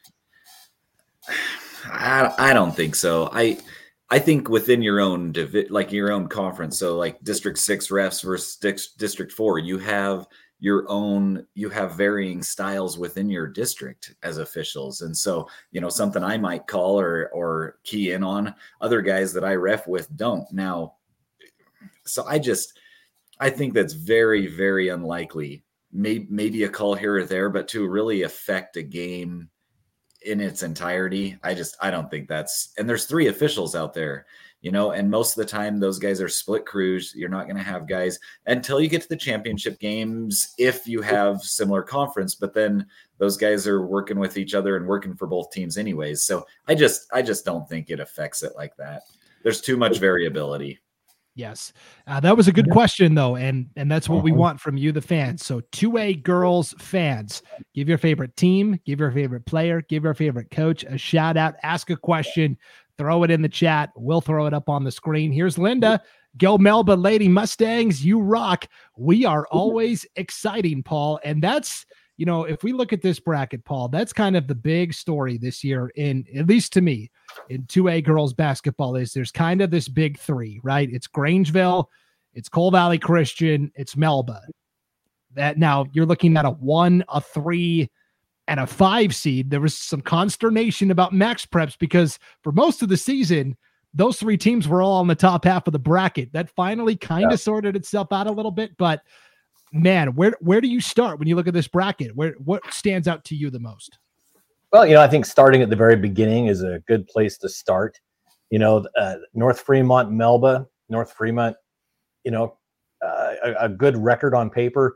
Let's see if they can get by Melba. Melba, number 5 seed. Are they really in the bottom half of the bracket? I mean, and as far as 1 through 8, 5 is below 50%. That's what I meant. I don't think so. I think they're better than the number 5 seed. And head coach Dave Lentz is going to get him ready. I watched him play once this year. They're a very good team. And I think you were right to say that's the big 3. And 2 of those 3 are coming out of the WIC, and Cole Valley and Melba know each other very, very well. Over the past few years, they've played each other. I mean, I think Melba's lost 15 games in the last some odd years, and Cole Valley's been 8 of them. So, it's a rivalry in the WIC, and here they are in the state tournament. A little counterpoint for you guys. Lamont, here's the point. Melba gonna make a run. Counterpoint from Morgan, North Fremont all the way. So, Lauren, we talk about North Fremont, and they are a very good, talented team. Ben Lenz has been coaching the Huskies forever, like since the late 90s, I feel like. Always has his girls playing well. I feel bad for them because they got a really tough first-round matchup here with a Melba team that's really good. Yeah, and you take a look at North Fremont's roster, and it's a lot of names you recognize from up there in Ashton. You've got Cherry, Lenz, two Cherries, Stegelmeyer, Orm, Hess, Hill, and two Lenzes on the team. And so a lot of really recognizable names up there. And Coach Lenz, he's a great coach. Played college basketball. The guy knows what he's doing. He's a great coach. He knows how to work and teach and get everything out of his basketball team that he can. And so they're going to be tough to beat. I know Melba, one of those top big three teams, if you will, and maybe they're ranked a little lower than they should be or seated a little lower. But I think that they're going to be in for a good matchup with the North Fremont Huskies. I didn't even think about this until we just were talking about Coach Ben Lenz is the coach at North Fremont. Dave Lenz is the coach at Melba. Paul, they're not related, are they? I don't think so. Just a coincidence, right? I've asked this question before. No. Okay. Interesting. For sure. Scott Burton says, is this the GQ/model broadcasting team? Sean says, did you not see the 5A guys? So there we go. I think Scott's just sucking up because, he's not part of the crew. He's just feeling bad a little bit. Yes. Tom's got a grievance from the 5A preview. Rigby should be the 2 seed in 5A. And that's the thing with Max Preps is we can all quibble about, where teams were placed, but I think we all agree still at the end of the day, it's a lot better than what it used to be, which was just random assignments based on nothing. So, go ahead, Paul. Did you want to jump in there? Oh, I was just going to say real quick. I mean, keep in mind, Melba's the defending state champions too. Yes. They also won it in 2021. So 2 in the last 3 years, like they're a good team. Coach Lenz is going to have them going. That Coach Lenz is going to have them ready to play as well. Yep. I mean, no matter what, a Coach Lenz will be happy after that first round matchup. Just a matter of which and one. Sad. Yes. Lamont says, I hear number 20 for Melba is super underrated. That's probably Lincoln, I'm guessing. Yes. Yes. Mallory. Now Lincoln is I believe Larry's daughter, right? You guys have to let us know in the chat. We call him the Silver Fox. In fact, during the broadcast, and to be fair, Dave Lentz told me to say it during the broadcast to say, "Oh yeah, it's his granddaughter." Okay. He's got great, great guy, Larry. Right. He wrote me and he sent me an email and said, "Funny guy." It was all Dave, but yeah, it's his daughter. Okay. Well, for Melba, if they get back to the championship game again, they're going to have to earn it, because if they get past North Fremont in the first round, Lauren, more than likely the number 1 seed Grangeville is going to be waiting. Renee says, go Bulldogs, great team and great coach. What Michelle Barger has done for girls basketball in Grangeville is nothing short of incredible. She has worked with these girls from elementary age and had them develop those skills to where now when they get to high school, it's a pretty well-oiled machine. They've got a little bit of size. They've got tons of great athletes. They beat Cold Valley and Melba at the very start of the year. They have played Sandpoint to overtime this year and lost. I mean, this to me is the overwhelming favorite, Lauren. Yeah, there's a few things that stand out to me. And the first is obviously the size of Madeline Green. I mean, she's 6'2". The information we got says she's averaging the most points in girls basketball this year at 18 points a game. And so in the 2A. But the other thing is they've got 4 girls in double figures, averaging double figures on the season. I kind of looked at the other stats that we had, and there's a couple other teams in the 2A that have 2 girls averaging double figures. And so just scoring alone, they're going to be a big load to handle. And if they play that well together, it's going to be tough. Kellogg is a tough draw for them. As obviously they faced them already this year. But yeah, assuming Grangeville wins, whoever gets them in the second game is going to be in for a big eye-opening surprise. And Grangeville has 1 senior. So watch out next year already, right? Yeah.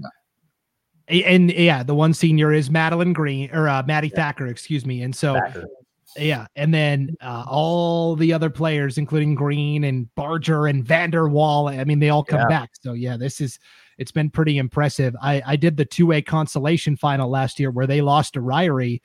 Basically came down to the final 30 seconds. Grangeville threw the ball away on a pass from like 5 feet away, just threw it out of bounds. Ryrie got the ball back, had 3 cracks at the basket, and finally girl from Ryrie made it as she's falling on her backside to beat the buzzer. So for Grangeville, kind of a sour taste in their mouth. I know they're motivated to go to state and deliver. And you mentioned Kellogg. They're going to play the Wildcats, the number 8 seed. They just beat them in the district championship game, 69-42. Coach Barger says, though, Kellogg is a tough physical team that can cause some problems for people. I think maybe on the other side of the bracket, it wouldn't surprise me to see Kellogg make a run, but man, having to play Grangeville right away again, Paul, that's a tough draw. Yeah, I got to watch Kellogg play Ambrose in that play-in game at McCall on Saturday, and they've got a lot of good players, led by 5 seniors. Jerome, I think she's about 970 points right now, so she can play 3 games, average 10 plus. She might hit that 1,000-point mark in her senior year at state, so that would be great. The Groth cousins, I mean, they have a great team there in Kellogg. They're tough, they're gritty, they're good shooters.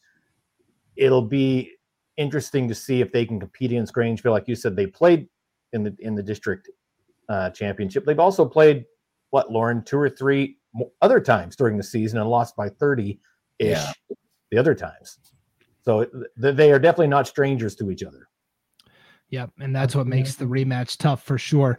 We were asking about the Mallory Lincoln and the relation there. Chris says yes. Larry's daughter Mallory is a senior, number 20 for Melba. Here's Cade Sessions. Shout out to Taylor Sessions, number 33, and the North Fremont Huskies. And so we've kind of covered the top part of the bracket here. We'll put it up on the screen again with North Fremont and Melba, the 4 and 5, Grangeville and Kellogg, the 1 and 8. Then we get to the bottom half of the bracket, and this is where things get interesting to me, guys. This to me is kind of wide open. Let's start with the Bear Lake Bears, the number 2 seed, because Debbie giving them some love in the comments. Go Bear Lake. I think a lot of people were surprised, Lauren, to see Bear Lake as the number 2 seed. But I'll tell you what, I've been wrong about this team. I was beating the drum for Soda Springs all year, and we'll talk about them in a second. But Bear Lake, when it mattered most, beat them and snapped I think it had been, I think I read that Bear Lake had actually won a state championship more recently than they had won a district championship, which is just crazy to think about Soda's run of dominance down there in District 5.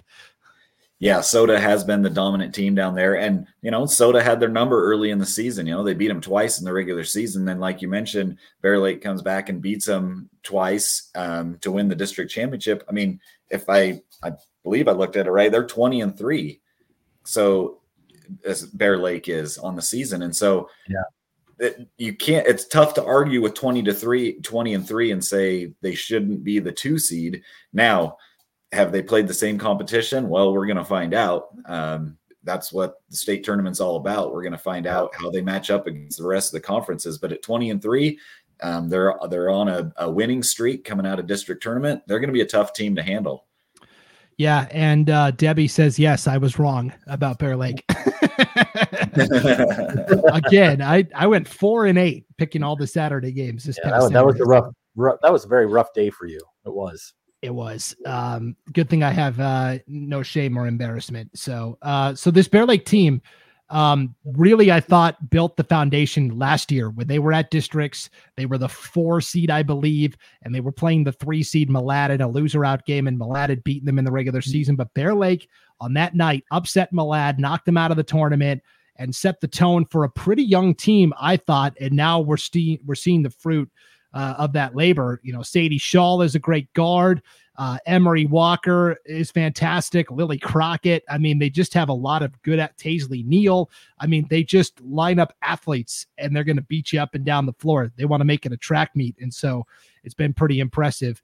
On the other side of, what we've got with Bear Lake, if we pull up the bracket again here, they got Declo, the 7 seed. And Paul, it is always hard for that District 4 champion because it's Declo or it's Wendell. Most years lately it's Declo, but they always get a low seed because it's only a 2-team district. Correct. And I think Declo's come out of there this, the third time in a row. And you're right, it's been before that. But in those 5 losses, I think it's 5 of those losses were with those 5 losses, 2 of them in overtime, 1 in double overtime. So those are 3 games right there that could have flipped the other way pretty easily had a couple passes gone different or a couple shots gone in. Cody Powers, great coach down there in his second year. He's actually out of Raft River alum. Good guy, and he runs a fun program. I don't know if you're on social media much and see the Declo girls basketball team. They're always putting up pretty funny stuff, pretty entertaining stuff. They're having a good time there, and usually when you have a good time with your team, you bond, you click, and that translates well onto the court as they gel together. So it's been 34 years since Declo has won state. Is it going to be this year? Maybe not, but I think they're going to come out and have a really good showing. Yeah, that's the tough part is they try to schedule, in the non-conference as best as they can. They did play a lot of the teams, Lauren, I think that they were relying on making it to state. Ryrie, Malad, Firth, all didn't make it. And so for Declo, they don't have a lot of data against teams that actually made this state tournament field. Yeah, and Paul mentioned, last time they won it was 1990. I think Paul was like a junior in high school then. And so it's been a little while. Freshman. Oh, sorry. Yeah. Maybe a couple of years. But it's been a long time. But you're right. They don't have that data. And part of that is because of the conference they're in, too. As you mentioned before, just that 2-team conference. They really got to travel a lot, or you try to play bigger schools around you, and they end up playing some smaller schools as well that are there close. So a little unknown. We talk about the North schools being unknown. Declo probably a little unknown in this 2A bracket. Yep. And then we finally get to the 3 and the 6. We've had some Soda Springs love here. Ryan says, I wouldn't sleep on Soda. I've been banging the drum for the Cardinals all year. They've been pretty consistently. I vote in the media poll, and I've pretty consistently had Soda Springs in my top 5 all year. When you look, you're going to go, wow, 13-13. Well, that's not so great, but they schedule so aggressively. They play the best teams from Utah that they can go up against. They played Sugar Salem. They played so many good quality teams. And so it's really, you got to look beyond that overall record. A couple of quick comments. Ryan says, I remember the Declo State Championship. So there you go. And Mallory in the chat as well, guys. Mallory says, you guys are doing a great job. Good info. Congrats to all teams that made it to state. Silver Fox. That's awesome. I'm glad to see the great sportsmanship there. That's awesome. I like it. And the one thing that, it's kind of I don't know, it's been talked about much, but, Matt Groening, the coach at Soda, stepped in a month and a half ago. How long have you been coaching there? About a month and a half. They've gone through 3 coaches in 3 years, and it's just kind of a revolving door, and Matt steps in. They had a losing record at the time. And he turns them around after the first of the year. Not only has a winning record through the rest of the season, but bam, gets him to the state tournament. So Coach Groening's got it. He probably won't, because I'm sure he's a pretty humble guy. He's got to take some credit for that. Not only just you have to coach that, but you have to get the girls to buy into what you're doing as a coach stepping in mid-season. That's hard. That would be a very hard thing to do. So, kudos to Soda Springs, the whole team for making it to state. And yet for Soda Springs, Cole Valley Christian is their reward, the number 3 seed overall. That's rough, Paul. Cole Valley just won a district championship over Melba.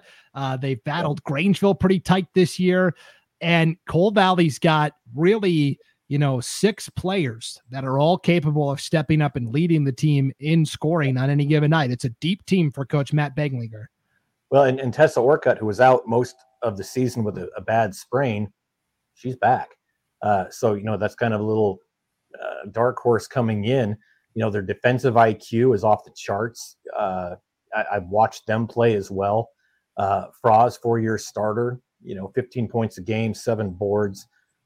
3 of their players are shooting over 30% from three-point line. They're one of those teams that if they're shooting well, you will not beat them. You just won't. And if they're not shooting well, they've got the size to go inside in the defense to get more possessions for their offense. So, Yeah, Matt Beglinger's got himself a pretty darn good basketball team this year. Yeah, and Froz did go over 1,000 points in her career earlier this year.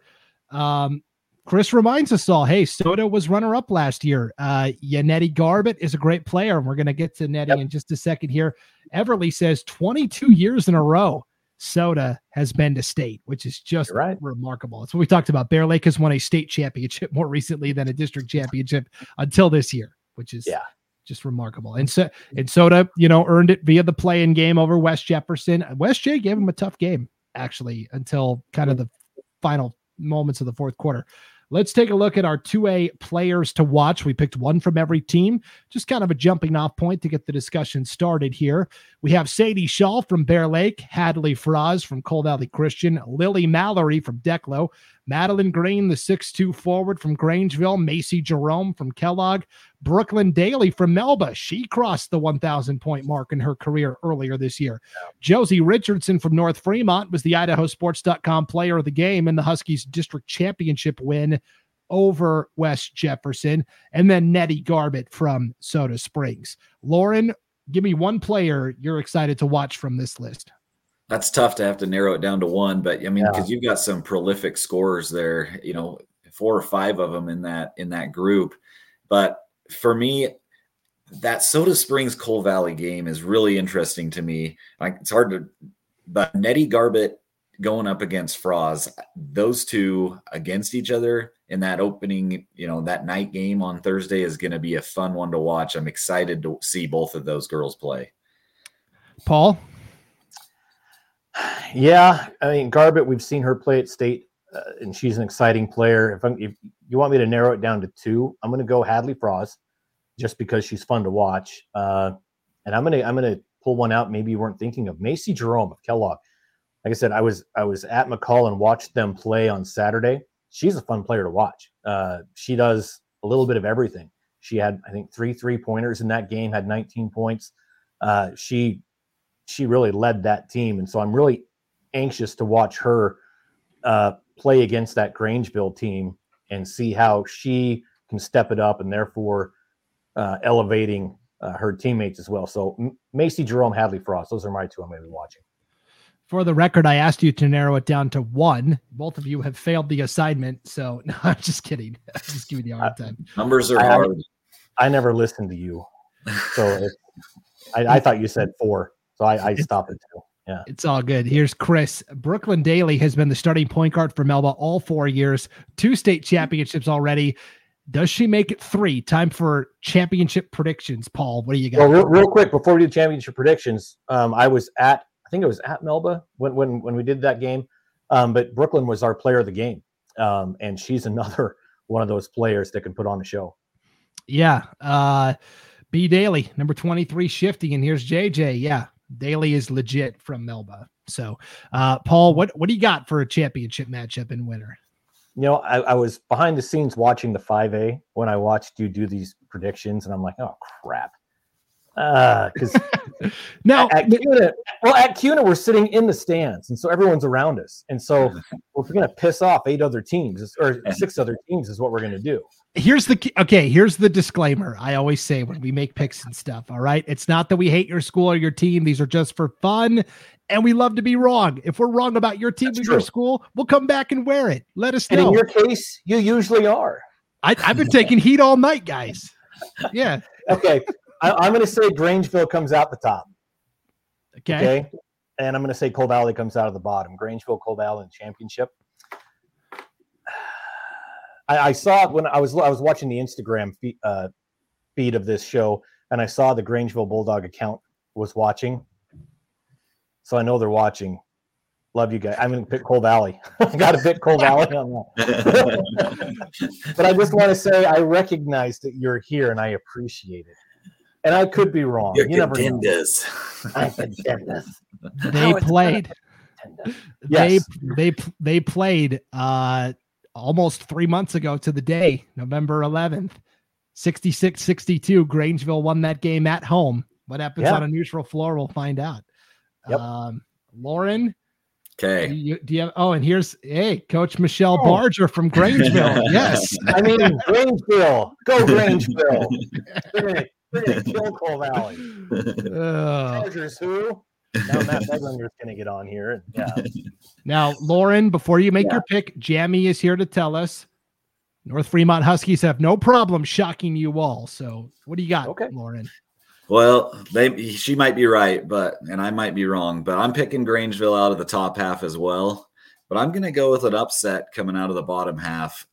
I'm going to pick Soda Springs to get to the championship against Grangeville. Paul's laughing at me already. I can see it in his face. Hey, it could happen. But between those two, that's who I'm going to have in the championship game, but we're going to go with Grangeville to win it all. I hope it does, because that makes for an exciting state tournament when upsets happen, right? Yeah. Unless you're Cole Valley, and then you don't hope that happens. True. Well, only one team can end the season truly happy, and that's whoever wins that blue trophy at state. So, all right, 2A state tournament at Cuna High School. Paul and Lauren will be on the call for it for idahosports.com. Totally free, totally live to tune in and listen. So, gentlemen, thank you. Clay Hatfield has been patiently waiting. He's doing this thing where he's drumming his fingers, just waiting to see if he's ready to go on for our 1A D1 state tournament preview. And hey, Ty Kep in the chat as well, all-state quarterback and basketball extraordinaire for Kendrick. We're going to get to the Kendrick Lady Tigers here in just a little bit as well, Ty, so keep hanging out with us, all right? Up next, though, it's our 1A D1 state tournament preview. You're watching the 2024 Idaho High School Girls Basketball State Tournament Preview Special on idahosports.com. As Idahoans, we're not afraid to take risks.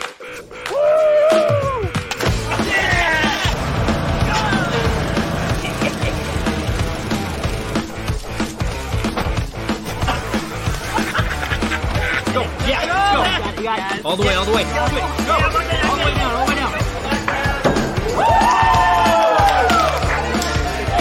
Driving under the influence is not a risk we're willing to take. Be around to do more of what you love. Welcome back to the idahosports.com Girls Basketball State Tournament Preview Special. Time to bring on Clay Hatfield. He's going to be on the play-by-play for all of the 1A D1 Girls State Tournament action. Clay, thank you for waiting so patiently. We appreciate it. Absolutely, man. No worries. And to all of my 1A D1 fans out there as well, thank you for waiting so patiently. We've had such good discussion tonight that we've run a little bit behind schedule. But if you are a 1A D1 fan and you've got a team, a player, a coach you want to shout out, throw it in the comments. We'll throw it up on the screen because we want to hear from you, the fans. Let's start, Clay, by taking a look at this bracket, and then we'll kind of dissect it here. But here's the matchups, and this will take place at Columbia High School in Nampa right away at noon. 4 versus 5, Murtaugh against Prairie. That's followed by number 1 Grace and number 8 Rimrock at 2 o'clock on Thursday. Then the 2 and 7, it's Oakley and Liberty Charter at 5 o'clock Thursday. And then the nightcap, Lapway and Valley, 3 versus 6. Clay, what's the first thing that jumps out to you when you look at this bracket? The first one, Rimrock is an 8 seed. I mean, they have to be a little bit disappointed in that, considering they were the district champions, and they beat Liberty Charter for that title, and Liberty Charter got a higher seed than they did. So Rimrock might have a little bit of a chip on their shoulder right now. Yeah, and Rimrock is one of those teams that just historically always seems to find a way to state. Kyla Jewett, the coach for Rimrock, does a fantastic job with a small school, small program, always gets the absolute most out of her players. And Clay, Rimrock's like, hey, what the heck? We just beat Liberty Charter for the district championship. We were told that district tournament results would factor into the Max Preps rankings, but apparently it still wasn't enough to push them over the hump. Yeah, it doesn't look like it. And that may make that Grace Rimrock game a lot closer than some people might think. Yeah, and so Grace on the other side of the coin does come in as the number 1 seed, and this is a team kind of like Rimrock. They're used to being at state every year. It wasn't that long ago that they won the whole enchilada. They've got such a great coach in Kyle Christensen, and just a good program, and just littered with athletes, and they're tall. That's the one thing I worry about with Rimrock is, can they match up with this height that Grace has? And that could be the downfall for Rimrock in this game, is being able to match up with the size that Grace is going to bring, and trying to figure out a way to shut down the three seniors that are going to be playing for Grace with Sydney Smith, Melody Stratman, and JC Christensen. How do you shut down all three of those players?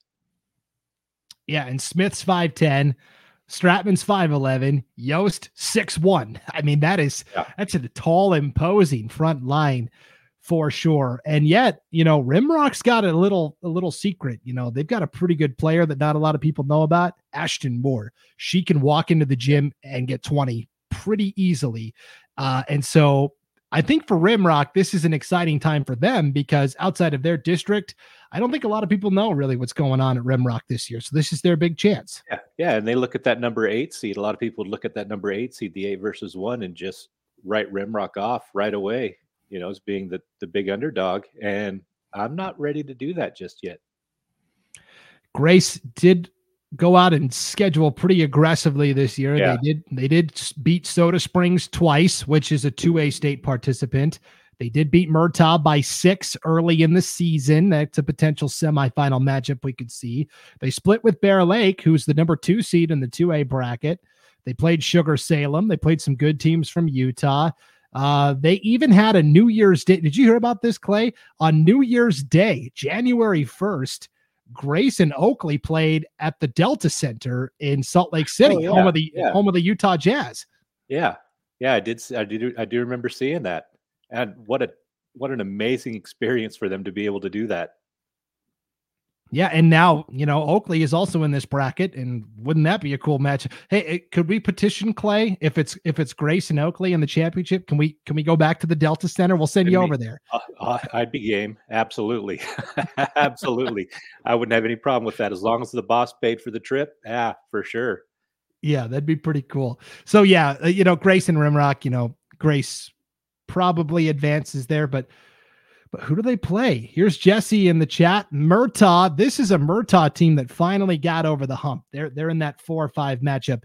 They've got 4 seniors: Ashley Stanger, Addie Stanger, Briley Widmere, and Courtney Jensen. And they all got to state as freshmen, Clay. And then you're like, hey, this was pretty cool. Let's do it every year. Well, when you're in a district with Oakley and Raft River and Valley and Cary and all these really good teams, getting to state's really hard. So they missed out their sophomore years, took 3rd. They missed out their junior year, took 3rd. This year, finally, they get over the hump. They're back at state. And now these 4 seniors are back to finish the job, as it were. But standing in their way, pretty good first-round matchup here against Prairie, which is also a perennial power in the 1A D1 circuit. Prairie is always here at this point in the season, it seems like. And they're a younger team, Prairies, this year, with only the 1 senior on the roster with Allie Geis, and at state for the 14th consecutive year. So this is a team that has a lot of experience coming in against a Murtaugh team that hasn't been to the tournament but twice in the last almost 30 years.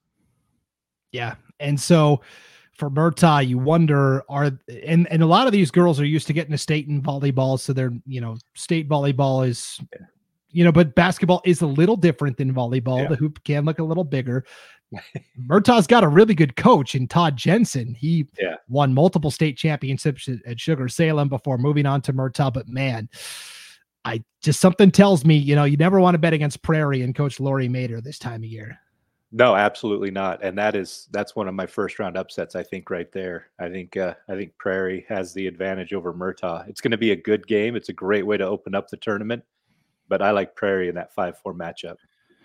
Yeah, the key is, Prairie can bog down sometimes offensively. Lexi Schumacher, their point guard, is a fantastic player, but if she's not in a rhythm, it can be hard for them sometimes. Prairie is a team that averaged 55 points per game this year. But, all you have to do is look at their most recent district tournament. I mean, look at the championship against Lapwai, 39-27 was the final score, Clay.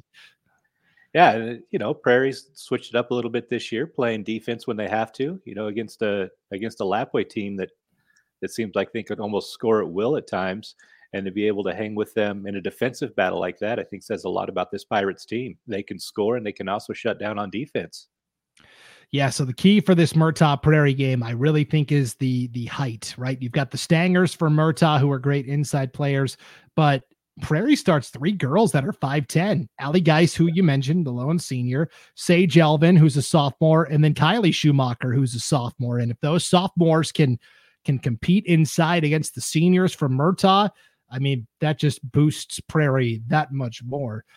It's going to be really, that to me is the most interesting first round matchup of any of these games, right? Absolutely, for sure. I think that's going to be the one to watch. All right, let's go to the bottom half of the bracket here. Let's start with Lapwai and Valley, the 3 and the 6 seed. We did have a shout out for the Valley Vikings in the chat here. Ryan says, shout out to the Valley Vikings. Good luck at state. If there was a quote unquote Cinderella team, I think it would have to be this Valley team. Oh yeah. They took the long way to get there. They picked this toughest path they could to make it to to make it to state, but they did it. Congratulations to them.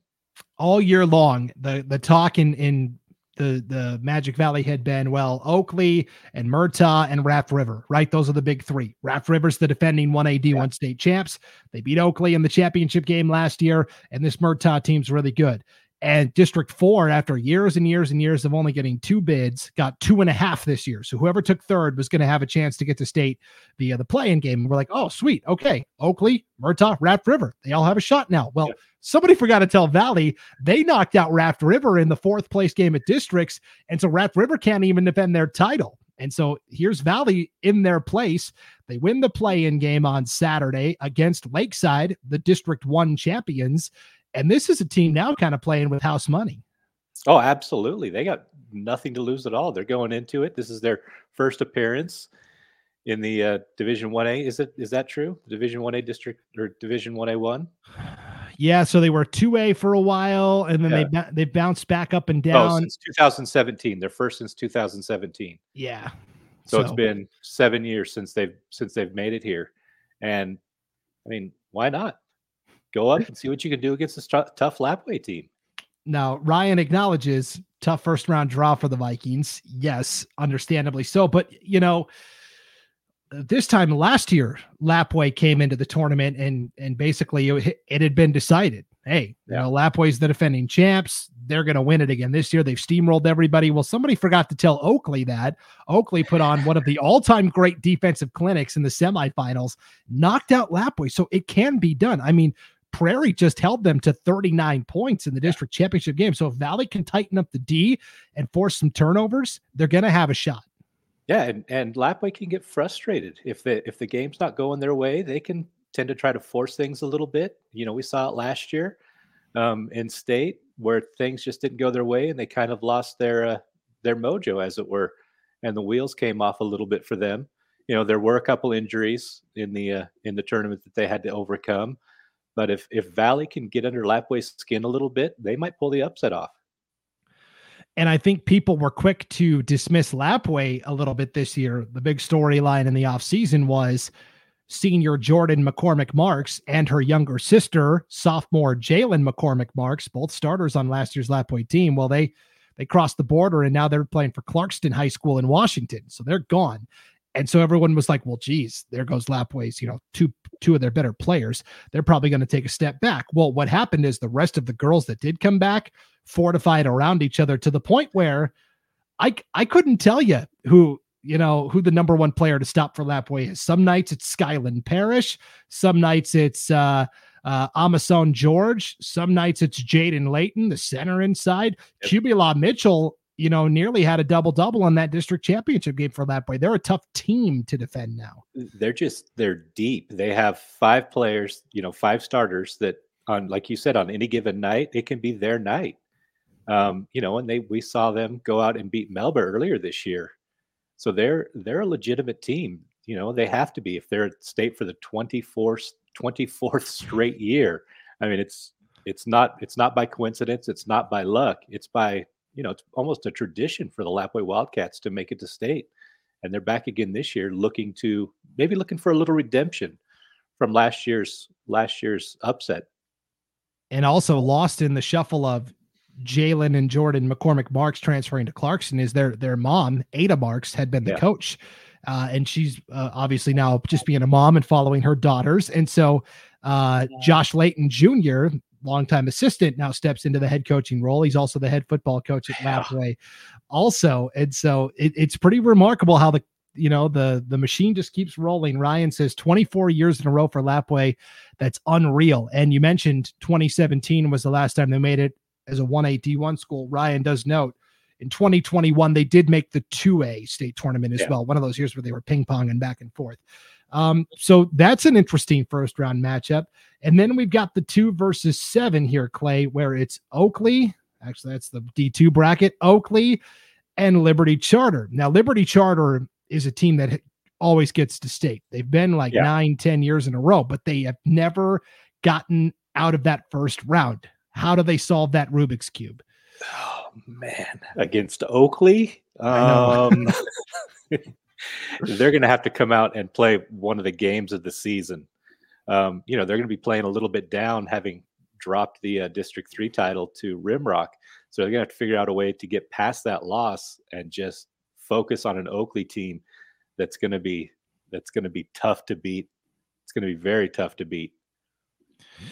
And Oakley, I really feel like, if I was a Hollywood writer and was writing a script, like Oakley would be my champion, because 2 years ago, Clay, they get to state, they have to play Raft River right away in the first round, and they lose a tight game. And then last year, they beat Lapway in the semifinals, the big heavy tournament favorite. They go, sweet, we're in the championship. Who are we playing? Oh, Raft River. Cool.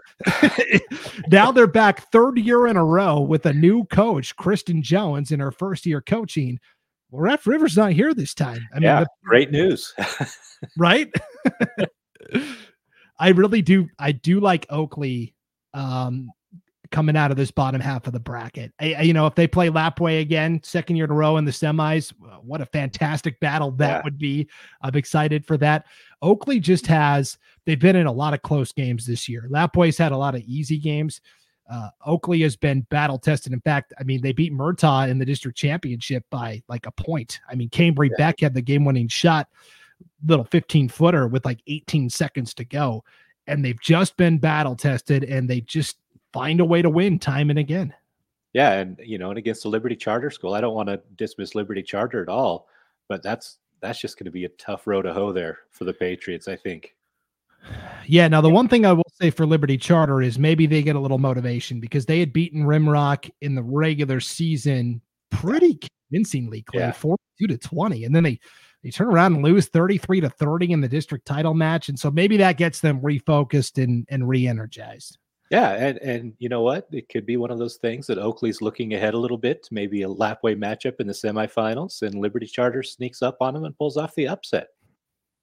A lot of these girls, Clay, I did the 1A D1 tournament 3 years ago for IdahoSports.com. And a lot of these names, I recognize Lydia Bailey, Jennifer Reese, Aspen Davis, Sophie Criddle, her brother Dallin Criddle was a really good player for the boys team.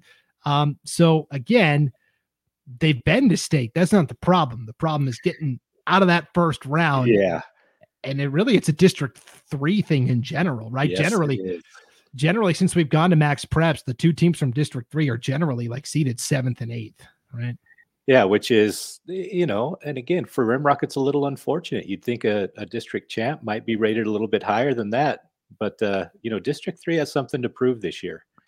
And we'll see if they can get it done and navigate their way through. It will be tough, though. Let's take a look at our 1A D1 players to watch here, Clay. We picked one from every school. So we've got Sydney Smith from Grace. She was the IdahoSports.com player of the game and the Grizzlies district championship win over Butte County.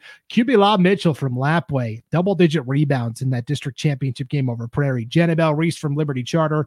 Addie Stanger from Murtaugh. Cambry Beck from Oakley hit the game-winning shot in the district championship game. Lexi Schumacher from Prairie, Ashton Moore from Rimrock, Lexi Hudig from Valley. Give me one player that you're really excited to watch. I really am excited to see Addie Stanger from Murtaugh. This team scores almost 60 points a game to lead all 1A D1 schools. And I'm excited to see what she can do in this tournament, especially opening up against a tough Prairie team. Yeah.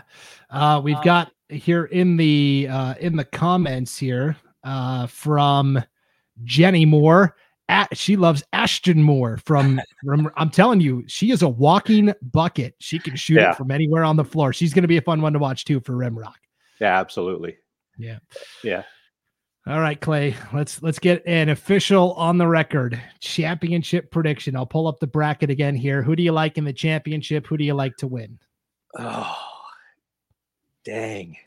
I hate doing this alone because I don't have anybody to help me think this through. But, I like Prairie upsetting Grace in the semifinals to make it to the championship. And I like Oakley in that lower part of the bracket. I'm looking at a 2-5 matchup for the trophy. I love it. You got somebody you're leaning towards for the dub? I think Oakley's this year. I think it's their year this year. I like the Hornets. Okay. I mean, if this were Hollywood, I mean, that would be the one. I think would be Oakley. Yeah. So we'll see. We'll see if it's a magical ending or not for the Oakley Hornets. Clay, looking forward to your call of the 1A D1 state tournament. Gets started Thursday from Columbia High School. Yep. Thank you, sir. Thank you. Appreciate it, man. Thanks for having me on. Of course. All right. We'll wrap it up with our 1A D2 state tournament preview right after this break. You're watching the 2024 Idaho High School Girls Basketball State Tournament Preview Special on idahosports.com. Dear all-wheel drive, let's show the road what we've got. Yours, Toyota. Toyota has 22 all-wheel drive and four-wheel drive vehicles, more than any other brand. Toyota. Let's go places. But it's just water vapor, right? Vapes don't make vapor. They produce an aerosol. These particles include toxins and chemicals that can cause lung disease and cancer. Be smart. Don't start. Welcome back to the idahosports.com 2024 Girls Basketball State Tournament Preview Special. It is time to talk 1A D2 girls hoops, and we've brought in the third member of ZZ Top to assist us. It's Glenn Jones. What's going on, Glenn? Uh-oh, your mic's muted, buddy. You gotta unmute your mic, Glenn. How's that? There we go. Sweet music. Yes. Well, I had the guitar going in the background, so I had to mute you. Yeah, no, it's it sounded great, I'm sure. You know what? Just before we get started, as the oldest member of the idahosports.com broadcasting crew, I'd like to put in an official protest for going last and keeping me up to, well, it's darn near 10 o'clock. So you can pass that along to Paul because I'm afraid to talk to him. I will submit something to the complaint file at HQ. I do apologize, not to you, Glenn. I don't really care about you, but I apologize. No, I'm just kidding. I apologize to all the 1A D2 fans that had to sit a little longer as we got behind schedule because we've had some really stimulating conversation about every single state tournament, and this is what it's all about. So, the words bloviate comes to mind when those others were starting to talk. So I'm not sure. I'm here to get us back on schedule.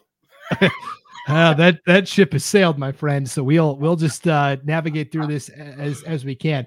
Ryan's a big fan, though. Thoroughly enjoyed the preview show. Thanks, gentlemen, in idahosports.com. Thank you, Ryan. And we want to hear from all the 1A D2 fans. If you've got a player, a coach, a team you want to give a shout out to, throw it in the comments. We will throw it up on the screen. But for now, let's throw up that 1A D2 bracket, Glenn.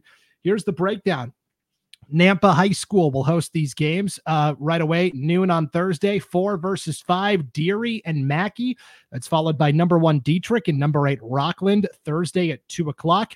Kendrick, the 2 seed, will play Ledor, the 7 seed, Thursday at 5, and then it's 3 versus 6 district rivals, Council and Salmon River, in the final game at 7 o'clock. What's the first thing that jumps out to you when you look at this bracket, Glenn? The first thing that jumps out at me, Brandon, is you look at league play. Mackey, Ledor, Rockland finished 1, 2, 3. They're in the tournament. Kendrick and Deary finished 1, 2. They're in the tournament. Council and Salmon River finished 1, 2. They're in the tournament. Dietrich won theirs. They're in the tournament. We have everybody here that is supposed to be here. And one of the things I want to comment on real quickly, when we talk about upsets, that always has not sat well with me, because we're talking the top 8 teams in the entire state of Idaho. So can you really call it an upset when you get to the state tournament? You're facing, number one, tough competition, because you got the top 8 teams there. Number 2, you're facing teams you've never faced before. That's a little different. Number 3, anything can happen in the tournament, as we've seen all those crazy things happen. And you can take the word upset and throw it out the window. Okay. Glenn is upset with the word upset. Upset. Hey, 1 second. Oh, all right. We lost Glenn. Here's what I will say in the chat. We do have Mary Lou, go Lady Tigers. I'm going to guess that's the Kendrick Tigers. But we also had a really good, that's not a tiger. That's a dog. That's a dog. It's not a bulldog, but it's a dog.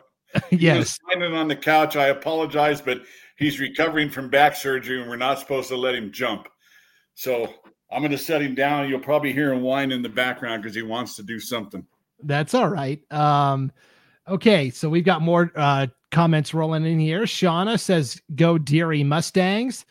Amanda says, go Rockland. And then here's Ryan. Great point, Glenn, talking about upsets. You know, we just use that because there's numbers next to the name. But yeah, for sure. It's a really even tournament top to bottom. Here's Jamie. Go Lady Miners. That's Mackie. We got everybody watching here. This is awesome. We got a little bit of everybody invested. Pretty good representation amongst all the schools. Let's start with that number 1 seed. It's Dietrich. And all year, in my mind, the clear kind of top 3 teams have been Dietrich and Richfield, who was in Dietrich's district and didn't get to state, and then Kendrick, and then kind of Deary. It's kind of this group of 4 that all came from the same 2 districts. Dietrich does get the 1 seed. They've got to play I mean, when you look on paper, you go Rockland, an 8 seed. That just doesn't compute with me. But for Dietrich out of the gates, that's a tough draw, I think. You know, everybody else had talked about the 8 versus 1, have nothing to lose, everything to gain, and that's true here too with any 8 seed against a number 1 seed. A really tough draw. But Rockland, they've been to this tournament like 8 years in a row, something incredible that they go year after year after year. Now, what happened 3 years ago doesn't really affect this team, because all those players are gone and we have new players. But that experience, at least from the last couple of years, you have girls that are now on this team, and just a tremendous amount of experience, and you can't put anything quantitative on that. It's something that it's an innate thing. That experience really helps you in games like this. And you're on the road, you're sleeping in a motel, playing 3 games in a row, really different. But that first one, Dietrich Rockland, Dietrich needs to come out, and I think, and play and make a statement right away. Even though they're the number 1 seed, Rockland's going to be a tough matchup. One of the things Rockland has going against it is their bench strength. They're very, very, very thin on the bench, and if they get into foul trouble, it's going to be a long morning or afternoon, rather. Yes, and for Rockland, they did have to defeat Clark Fork, the Wampus Cats, the champions from District 1 in the state play-in game, a game that we had live on idahosports.com this past Saturday. It was close for a half, and then Rockland kind of, put on the afterburners in the second half and won 53-32. These teams did play, Glenn, way back at the start of the season, November 14th, November 16th.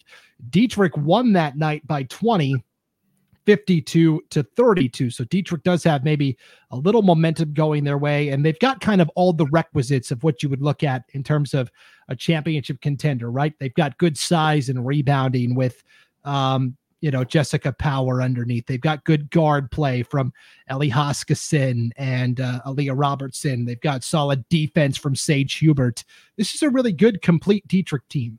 It really is a good Dietrich team. They're only giving up 33 points per game over the season, averaging 52. So they can do it on both ends of the court. They have people who can score. They have people that can play defense. What I'm interested always in seeing is how the transition game's going, how you can get those those transition buckets on moving the offense and not even setting up and getting down there and scoring 2 points. Rockland's going to have to do a little bit of that if they're going to be able to stay in with Dietrich, in my opinion. In terms of the coaching, Rick Estelle's been coaching Dietrich for a long time. Rockland, their longtime coach, Vern Nelson, he had coached him for 20 years plus. Yes. He retired. Now it's a new Jordan Black is the new coach. She's leading kind of a new era for Rockland girls basketball here as well. Let's talk about that 5 versus 4 matchup right above Dietrich and Rockland. A district runner-up, Deary, the 4 seed, against a district champion from Mackey.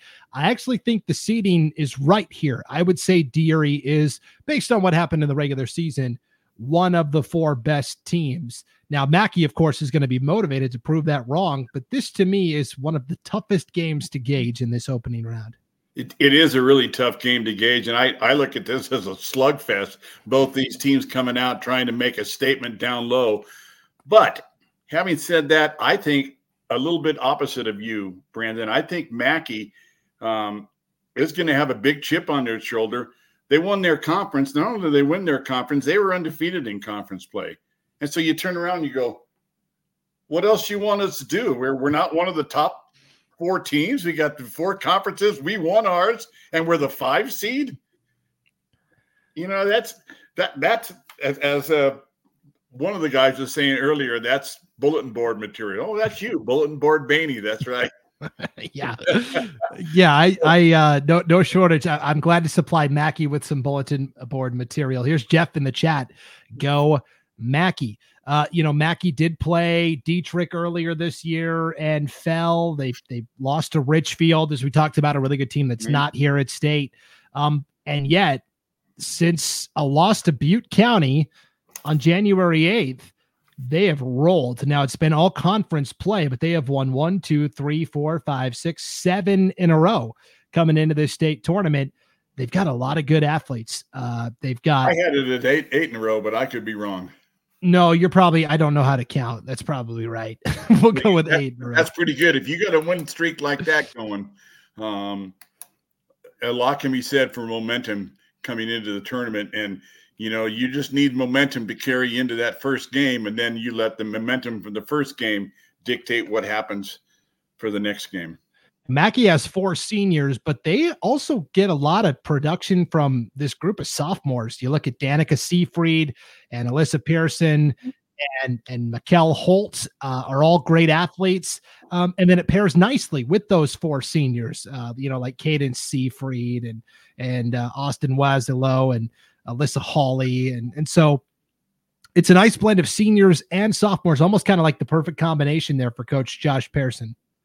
It is. And I think when I looked at all these teams, and granted, I'm in the Boise area and there's not a whole lot of 1A D2 teams in my neighborhood, but looking at these teams and how they scored and how they got there, I think Mackey has probably one of the more balanced teams out there. And that could go a long way in determining how far down into this tournament that they do go.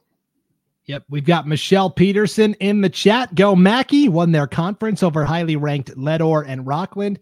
And I believe their boys basketball team got a 1-point win over Showband tonight at districts as well. So a good night to be a Mackey Miner. There you go, the Mackey Miners, digging it.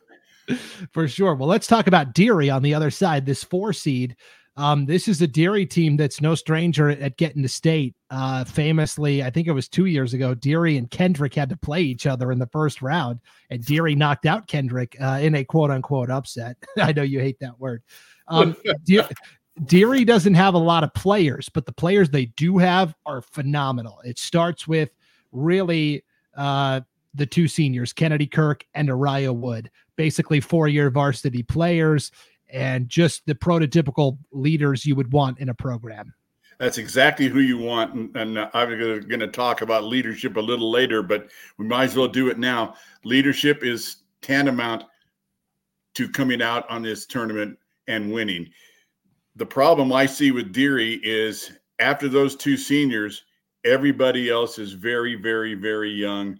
And you come into a state tournament like this with all the pressures we talked about and all the different variables we talked about, can those seniors pick up those sophomores and freshmen and pull them along with them? That's going to be one of the keys that I'm going to be looking at in this Deary-Mackey matchup.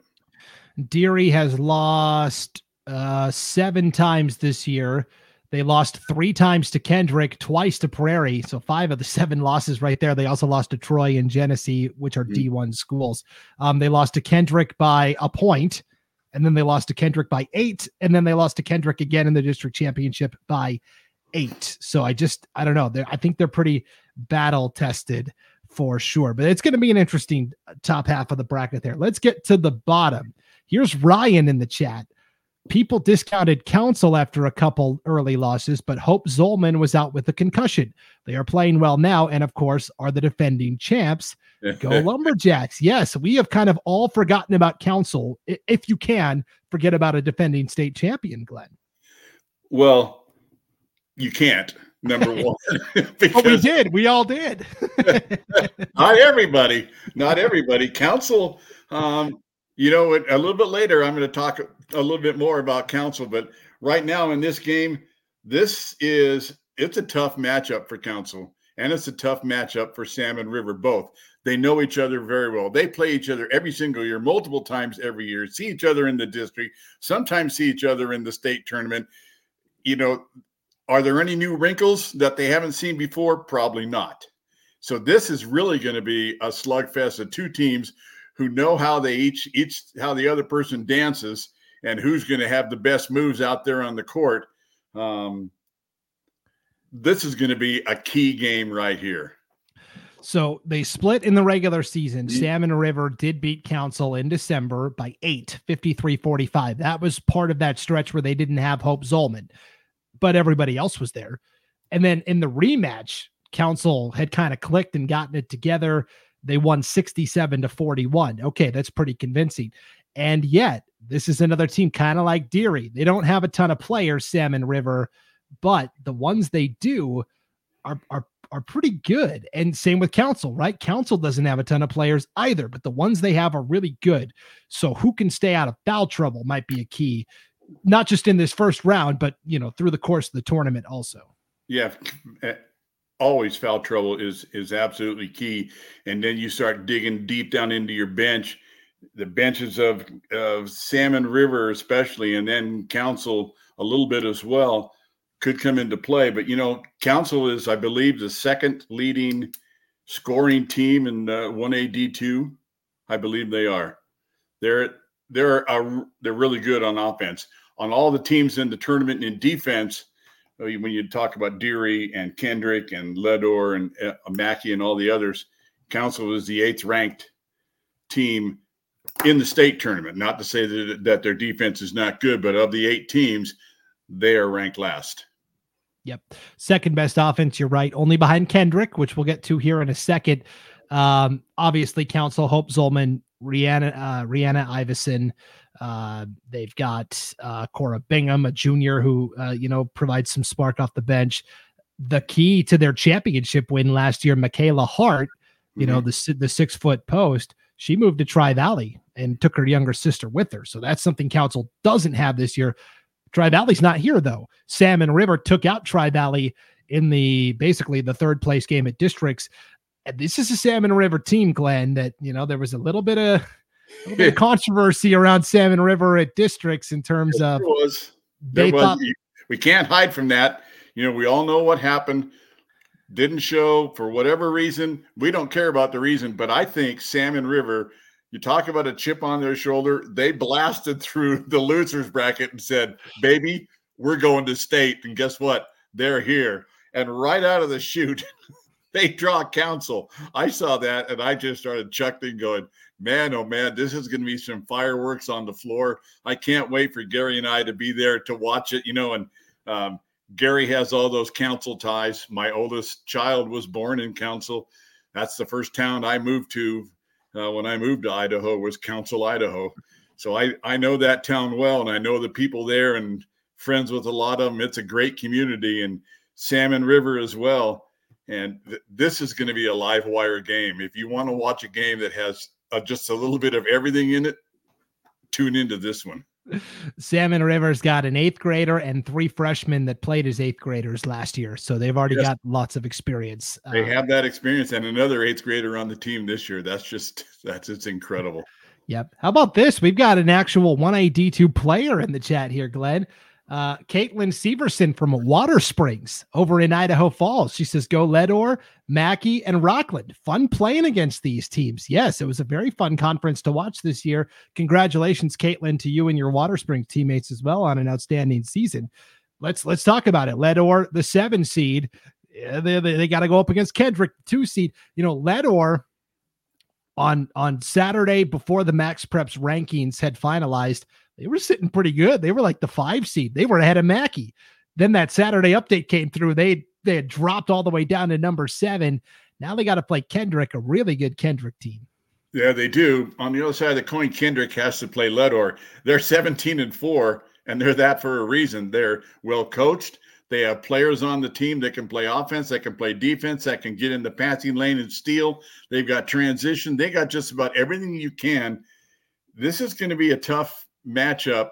And I'm really excited coming out of the break to watch Kendrick and Ledor play. This is going to be another good one. This is one of the ones that both games in the evening. Fasten your seatbelt. They are going to be fascinating games, and I think it's going to come down. It could come down to coaching and what's going to happen in the final 2 or 3 minutes. And especially how you make those halftime adjustments. Coaches love halftimes because you can get in there and you can make adjustments on defense. You're making adjustments on offense, and you can turn what seemed to be an unfavorable situation into a favorable one.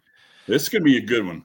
Yeah, Ledor has gotten to state now 3 years in a row, Glenn, after previously not making it since like 2001, something like that. Janet Pruill, what she has done with this Ledor program is remarkable. And last year, they lost 2 seniors to graduation in Sadie Bird and Mackenzie Mackey. They were 4-year players, the heart and soul of the program. And Coach Pruill in the preseason said, hey, we're basically, we lost the anchors of our program and we're kind of having to start over. She said, now I think we have players that can match that level of success. The key is going to be, we can't try to imitate what Mackey and Bird did. We have to find our own style and find our own way. And they've done it. And that's what good coaches do. They don't sit on the laurels of what happened last year or this player, or if you have a player that gets injured. A lot of teams have, for lack of a better way to say it, next man up, even though we're in the girls' tournaments. Who's the next person up? The next lady that's going to step off the bench and do their job to help their team win. And, both these teams have those guys on the bench that can come out and do that. So it's going to be exciting to watch. Kendrick 3 years ago made it all the way to the 1A D2 state championship game where they lost to Tri-Valley. They had a young freshman named Ruby Stewart who came in off the bench and was a key player for that team. She's now a senior, and her and the rest of these seniors, Haley Taylor and Harley Heimgartner, and you look at Taylor Boyer and Natalie Kimbley. They're kind of like we talked about Murtaugh in the 1A D1 preview. Kendrick is trying to, finish the job here. They got to the championship as freshmen, and then they've kind of stubbed their toe the last 2 years at state. But now they come in as the number 2 seed, and they're trying to complete that circle and finally break through and win that championship. That's exactly what I thought. I was looking in the past, what happened, where these teams were, and who the players were that moved on to those teams. And Kendrick is sitting in a great position right now to be primed to move on and take that final step and bring home the coveted state trophy. Yep, it's going to be really interesting to see. Let's go to our 1A D2 players to watch. We've got Paul, our executive producer, back screen. Paul, can you throw that graphic up? I'm not seeing it in my window. The 1A D2 players to watch. We picked one player from each team, kind of a jumping off point to get the discussion started. So here we go. Rihanna Iveson from Council, Kennedy Kirk from Deary, Sage Hubert from Dietrich, Haley Taylor from Kendrick, Lexi Bird from Ledor, Cadence Seafried from Mackey, Callan Perman from Rockland, and Rainey Walters from Salmon River. Glenn, give me one player you're most excited to see play this weekend. Well, you're going to call me a homer, but I'm taking Rihanna Iveson from Council And here's why. Now, don't laugh at me, Brandon. I know that. Okay. I know that little smirk. Okay, here's why. They're the defending champs. She's a senior. She was on the team last year. She helped win the state tournament last year. She's the one I want to watch. Can you take this team with Hope Zolman and the rest of those young ladies and bring them up and complete what is really hard to do, which is back-to-back state championships? That's the one I'm kind of got my eye on to see how she's going to handle the pressure of being the one that everybody's going to look to make the big play on defense, to make the big shot on offense, to get a big rebound and offensive rebound and keep it alive, get a tip in, things like that. Knock down those free throws when you need them in the final couple of minutes of play. I'm really looking forward to seeing her play and how her leadership has developed over the year and what she's going to do. Council is the defending champs, like my high school coach used to say. All that means is the target's a little bigger. The sign that says everybody hit the piñata gets a little larger. So the billboard Baney, I love it, man. All right, Glenn, can I get an official championship prediction out of you here from this? Yes, you can. Okay. So I've got, in a tough matchup, I've got Dietrich beating Rockland. I've got Mackey beating Deary in a close contest. On the lower side, I got Kendrick and Council advancing. And in the championship game, I've got Kendrick beating Mackey. 2 versus 5. Just like Mr. Hatfield from Council, he predicted a 2 and a 5 for the 1A D1s. I'm right with you, my friend. I've got a 2 and a 5 going to the championship game and the 2 coming out on top. This is Kendrick's year. Glenn, you'll never have to buy a meal in Mackey again. I'm heading there. Paul, send me, Paul. All right. Well, that'll wrap up our 1A D2 state tournament preview here on idahosports.com. Hey, big thanks to everybody who hung here all throughout the night. This preview show is by far the longest that we've done since I've started here at idahosports.com. Part of that is my fault for not being a good host and traffic cop, but part of it too is we had such good conversation and good interaction with the fans, and that's really what it's all about. So I have one more request before we get out of here for the night. If you're still hanging around, if you can hit that like button and then share this when it's all said and done, that will help everybody else. Watch the replay a little easier. It's a little easier to find amongst all the social media stuff if you hit that like button and then share it. So big thanks to everybody. Glenn, thank you for breaking down the 1AD2 brackets. We appreciate it. Hey, my pleasure, and thanks for having me, man. All right, don't forget, idahosports.com is your official audio streaming partner of the IHSAA Girls State Basketball Tournament. All the games are live. All the games are free. Tune in and listen to Idaho's best broadcasters. We know these players. We know these coaches. We know these communities. They're like our extended family. If you want that familiarity and a good broadcast, tune in to idahosports.com. All right, for Glenn and for Clay and for Sean and Paul and Lauren and Logan and Lucas and Ryan, thank you. And we'll see you in Boise for the Girls State Basketball Tournament starting Thursday on idahosports.com. Can't wait.